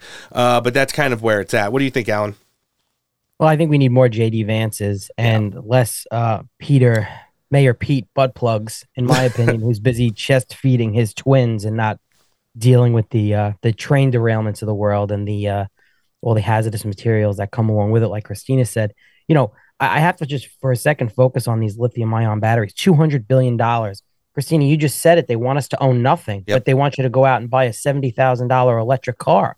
These electric ion batteries, totally off subject for a second, are so dangerous. The New York City Fire Department actually today is calling for basically a ban, a crackdown on lithium-ion batteries, the federal government to step in because they are killing so many people in fires. They're exploding, whether they're in laptops or cars or scooters. And the rash of lithium-ion battery fires all over the country is unbelievable. And it's killing people. And it's also putting our firefighters in harm's way. I've been involved in the fire service a long time.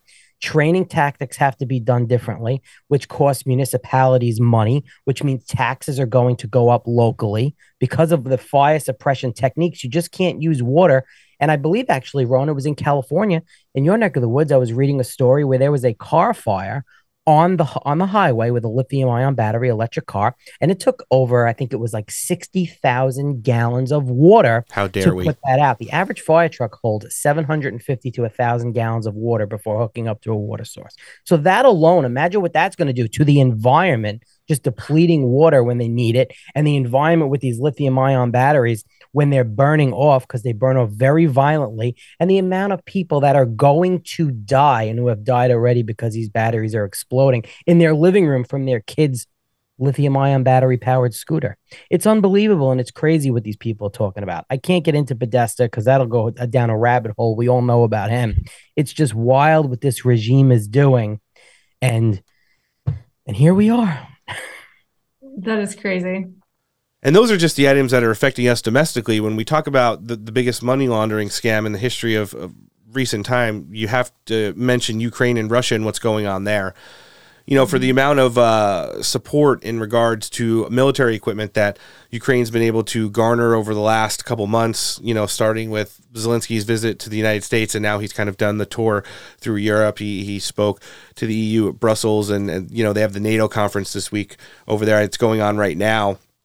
He's even been able to get more stuff going into the meat grinder, which is the massive Russian offensive that's getting ready to start in the spring. 500,000 troops, over 180,000 military vehicles that are lining up to basically push the Ukrainians back, probably for the last time.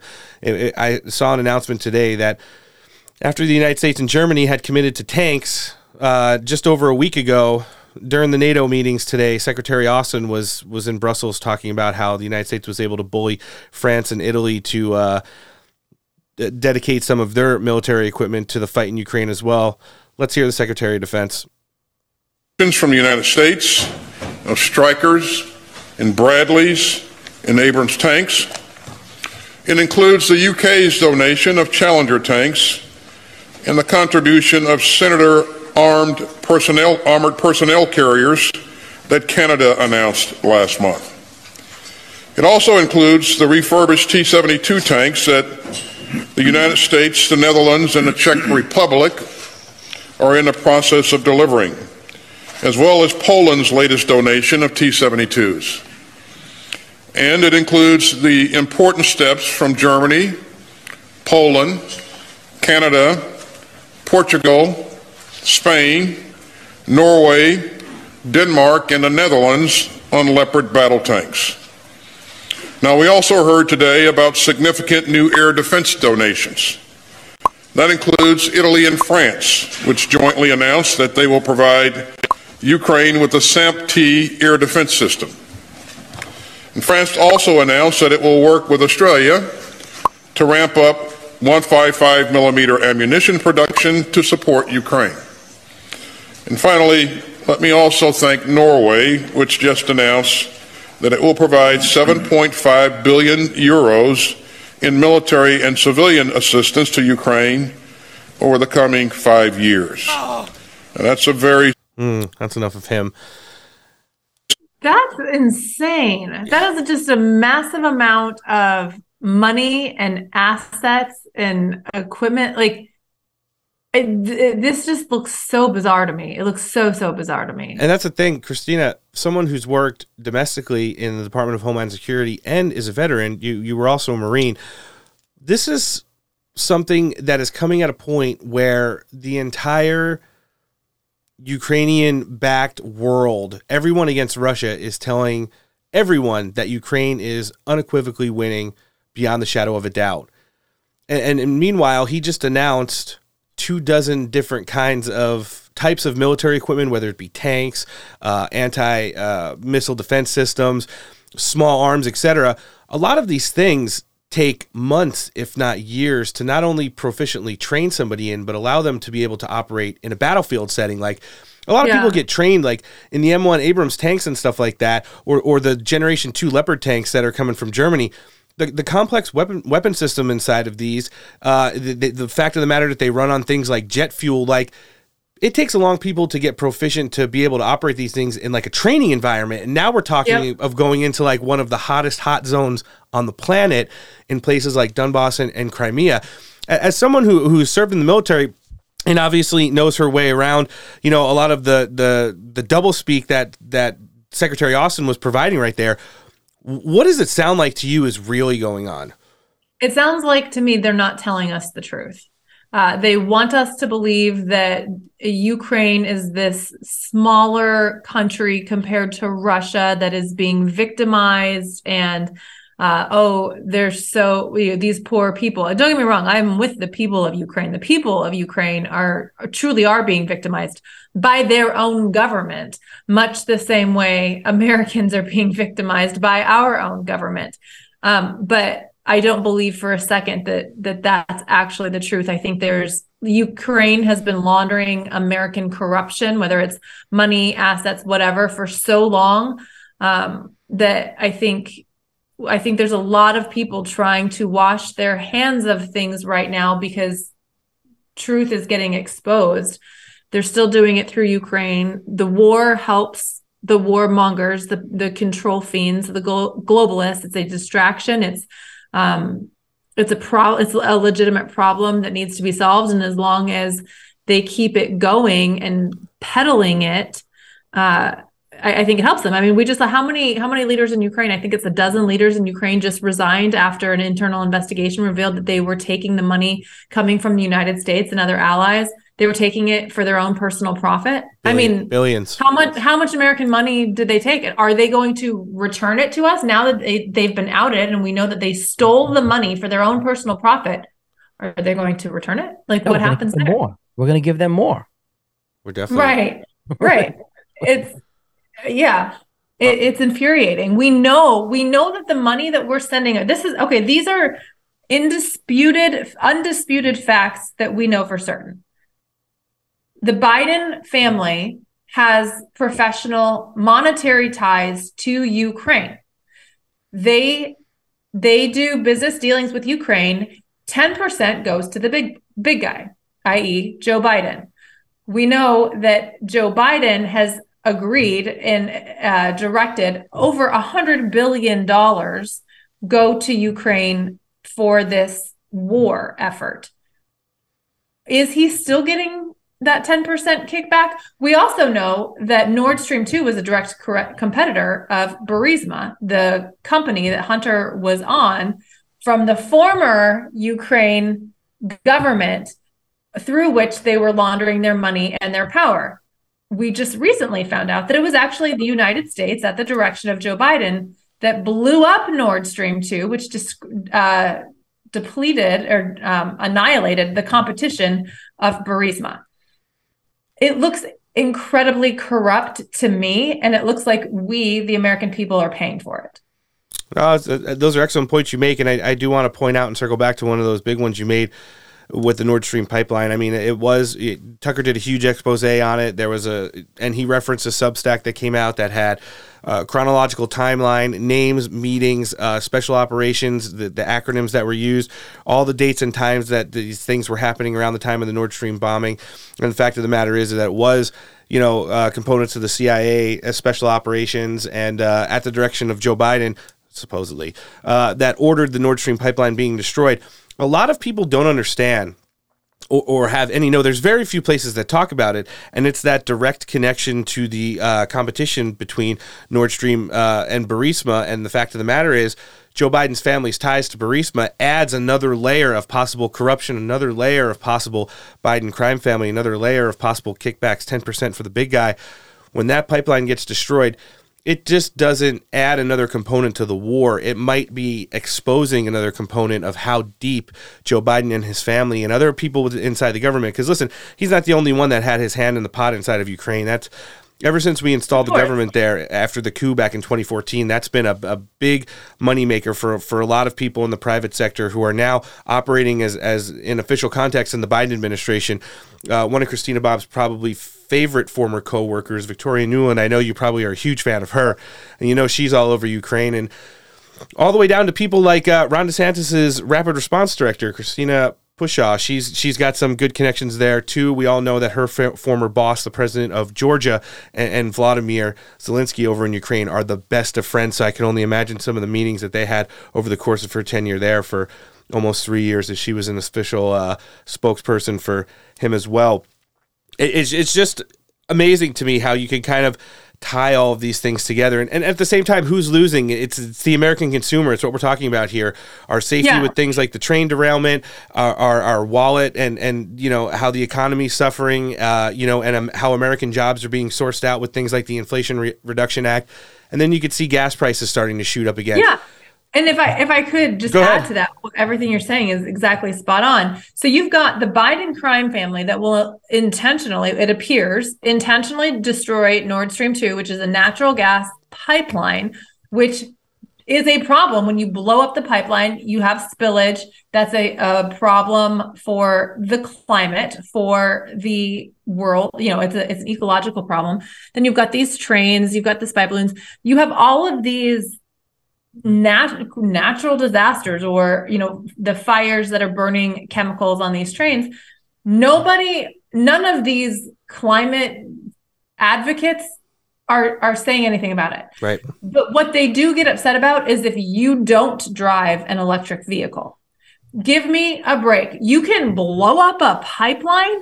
You can burn toxic chemicals all over the United States and all over the state of Ohio, but you can't drive a regular car. The hypocrisy, like, how do they stand up? How do they face themselves in the mirror every day with any sense of integrity? They have none. They have absolutely zero intellectual honesty. Yeah, it's pretty funny. I think the best meme that I've saw out of the last week's news cycle, it was like a picture of that super sad face, like the guy's face all blacked out. And it's just like, please, Joe Biden, I can't feed my family or put gas in my car. Just help us out a little bit. And then the bottom two panels of the meme was like the mushroom cloud in Ohio and Joe Biden like licking an ice cream cone. And the other one was like the explosion coming out of the ocean from when the Nord Stream was leaking all of the gas into the sea and Joe Biden's like air holding a rifle. And it's just like, but that's literally where it's at. You know, I saw the administration yesterday. They went and Kamala Harris, believe it or not, was taking a victory lap on lowering the prices of insulin for seniors and capping medical at $35, something which was just basically re-implementing a Trump era policy. But they're not doing it as broad enough as Donald Trump did, which was for everybody. Now it's just kind of for seniors. And I kind of screen captured that and put a picture of like laughing Kamala. And it's like, if you're good little peasants, I might lower the prices for children's insulin as well, but we'll see. Right. And that's kind of like the alternate reality that this, we've talked about it since 2021. Like they have literally decided that there are going to be the reality which you live in when you walk outside of your door. Like, crime is not an issue. If you say it is, you're racist. But when you walk out the door and get thrown on the friggin' subway tracks, it's your own fault for not, loving everyone as much as they tell you to do. It's the same thing with like gas prices. If gas prices are too high, well, you should be buying a $100,000 electric car or riding your bike like Pete Buttigieg does when the SUV stops 100 feet from his speaking event and he gets on it. It's just kind of the where we're at. And I can only hope that things are getting bad. Like the stuff domestically, the food processing plants burning down, the train derailments creating ecological disasters. We haven't even touched on the disaster that's going on with the FFA right now. There has been so many, they talked about near misses, but they've actually shown the footage from the airports of like two planes almost crashing into each other twice over the last 2 weeks. Equity hires. And it's the thing, it starts with the administration. Can we please put out there the biggest transgender or gay, lesbian, African-American or other multicultural person to talk about everything and make sure every other agency within the federal government at the top levels down in the management system are those people only. Like if they dress up like a furry, even better. Let's make them in charge of the military. And not only that, but let's make our first 4-star woman admiral a man in a skirt. Right. Yeah. And everything will be fine. And it's just where we're kind of at right now. And as things like are simmering down on Capitol Hill after the kickoff of committee season over the course of the last 2 weeks, because Congress is going to be on a little bit of a break right now. I know the House is off for the next 10 days before they get back in session and are going to start with round 2 of all those committees and stuff like that. We'll just have to see with this administration. I mean, I sadly made the joke online last night of like, cue the active shooter. And within like 45 minutes, there was an active shooter at Michigan State where unfortunately... That was wild. Yeah, a couple people died. And I'm always like, please don't be a MAGA hat. Please don't be a MAGA hat. Please don't be. And it wasn't. But it's one of those things. We're at such a breaking point right now. Even when you talk about the drug crisis, the homeless crisis, the mental health crisis, how none of that's being addressed. The prisons are being emptied out. In addition to all the things we normally talk about on this show, it just has been a recipe for disaster, and here we are talking about it for another week on Steak for Breakfast. Christina, this has been awesome sitting down with you today. Obviously, we're going to live link the Trump campaign and your book in the show description, but for everybody that's not following you, where can they check you out? Yeah, you can get me on Truth and Getter at Christina Bobb or Twitter and Instagram at Christina_Bobb. And actually, I think today my website might be active, ChristinaBobb.com, maybe. We'll see. Seems pretty simple enough. Well, if it's up and running, we'll live link that in the show description as well. Last thing with you, Christina, the book launch has been great. Alan and I both had read it. We've talked about it. We thought it was a good, thorough read.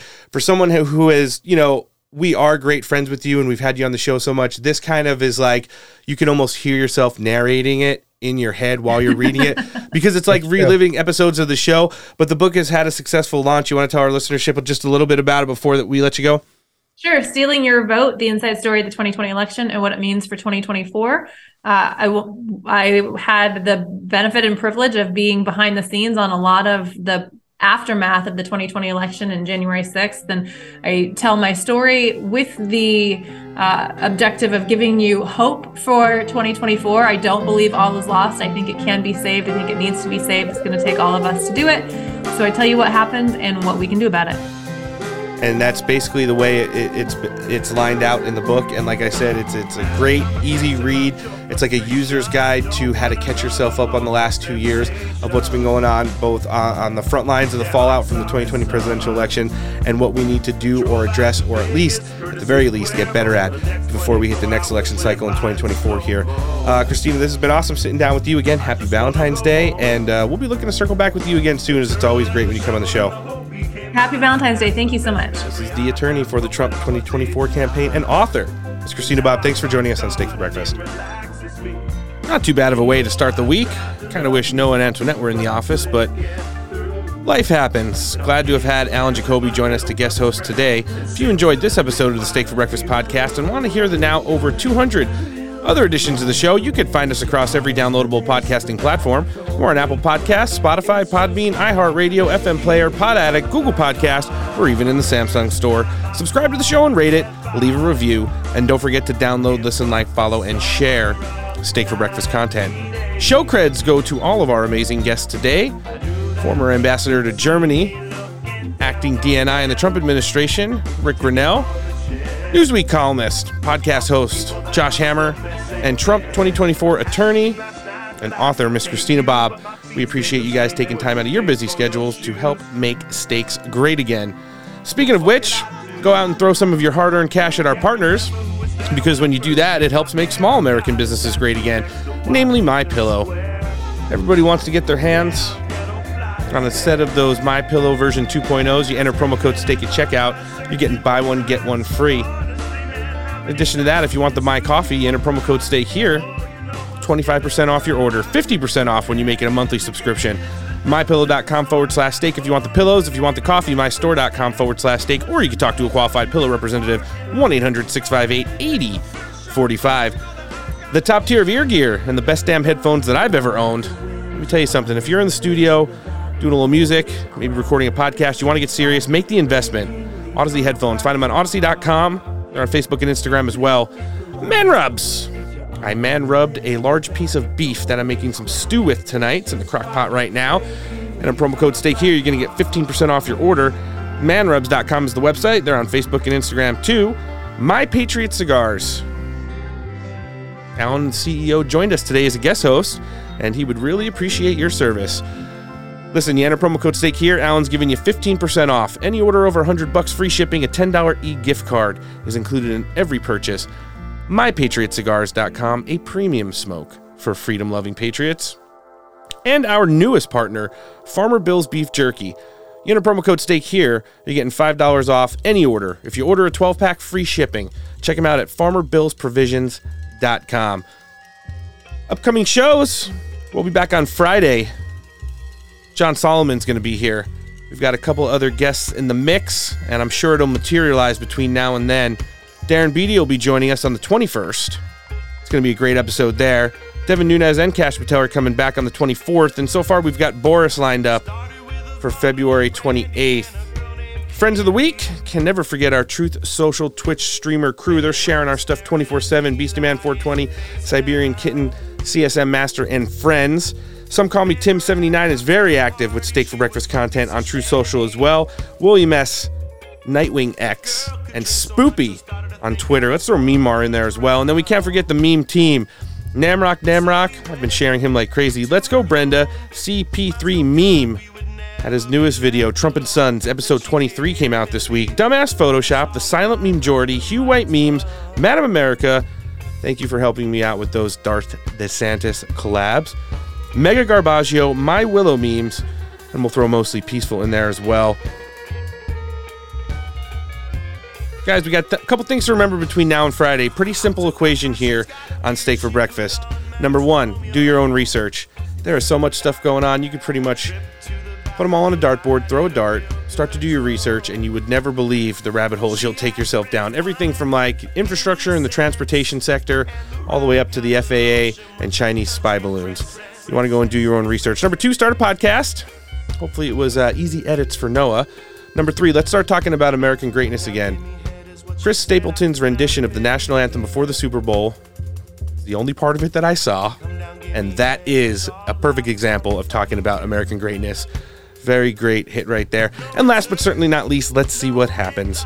This has been episode 213 of the Steak for Breakfast podcast, and we'll be back 214 on Friday. We're going to have John Solomon here and probably a few other guests. On behalf of the pod team, who's no longer with me, but are here in spirit, Noah Antoinette and our guest host, Alan Jacoby, thanks for listening. Happy Valentine's Day, and take care.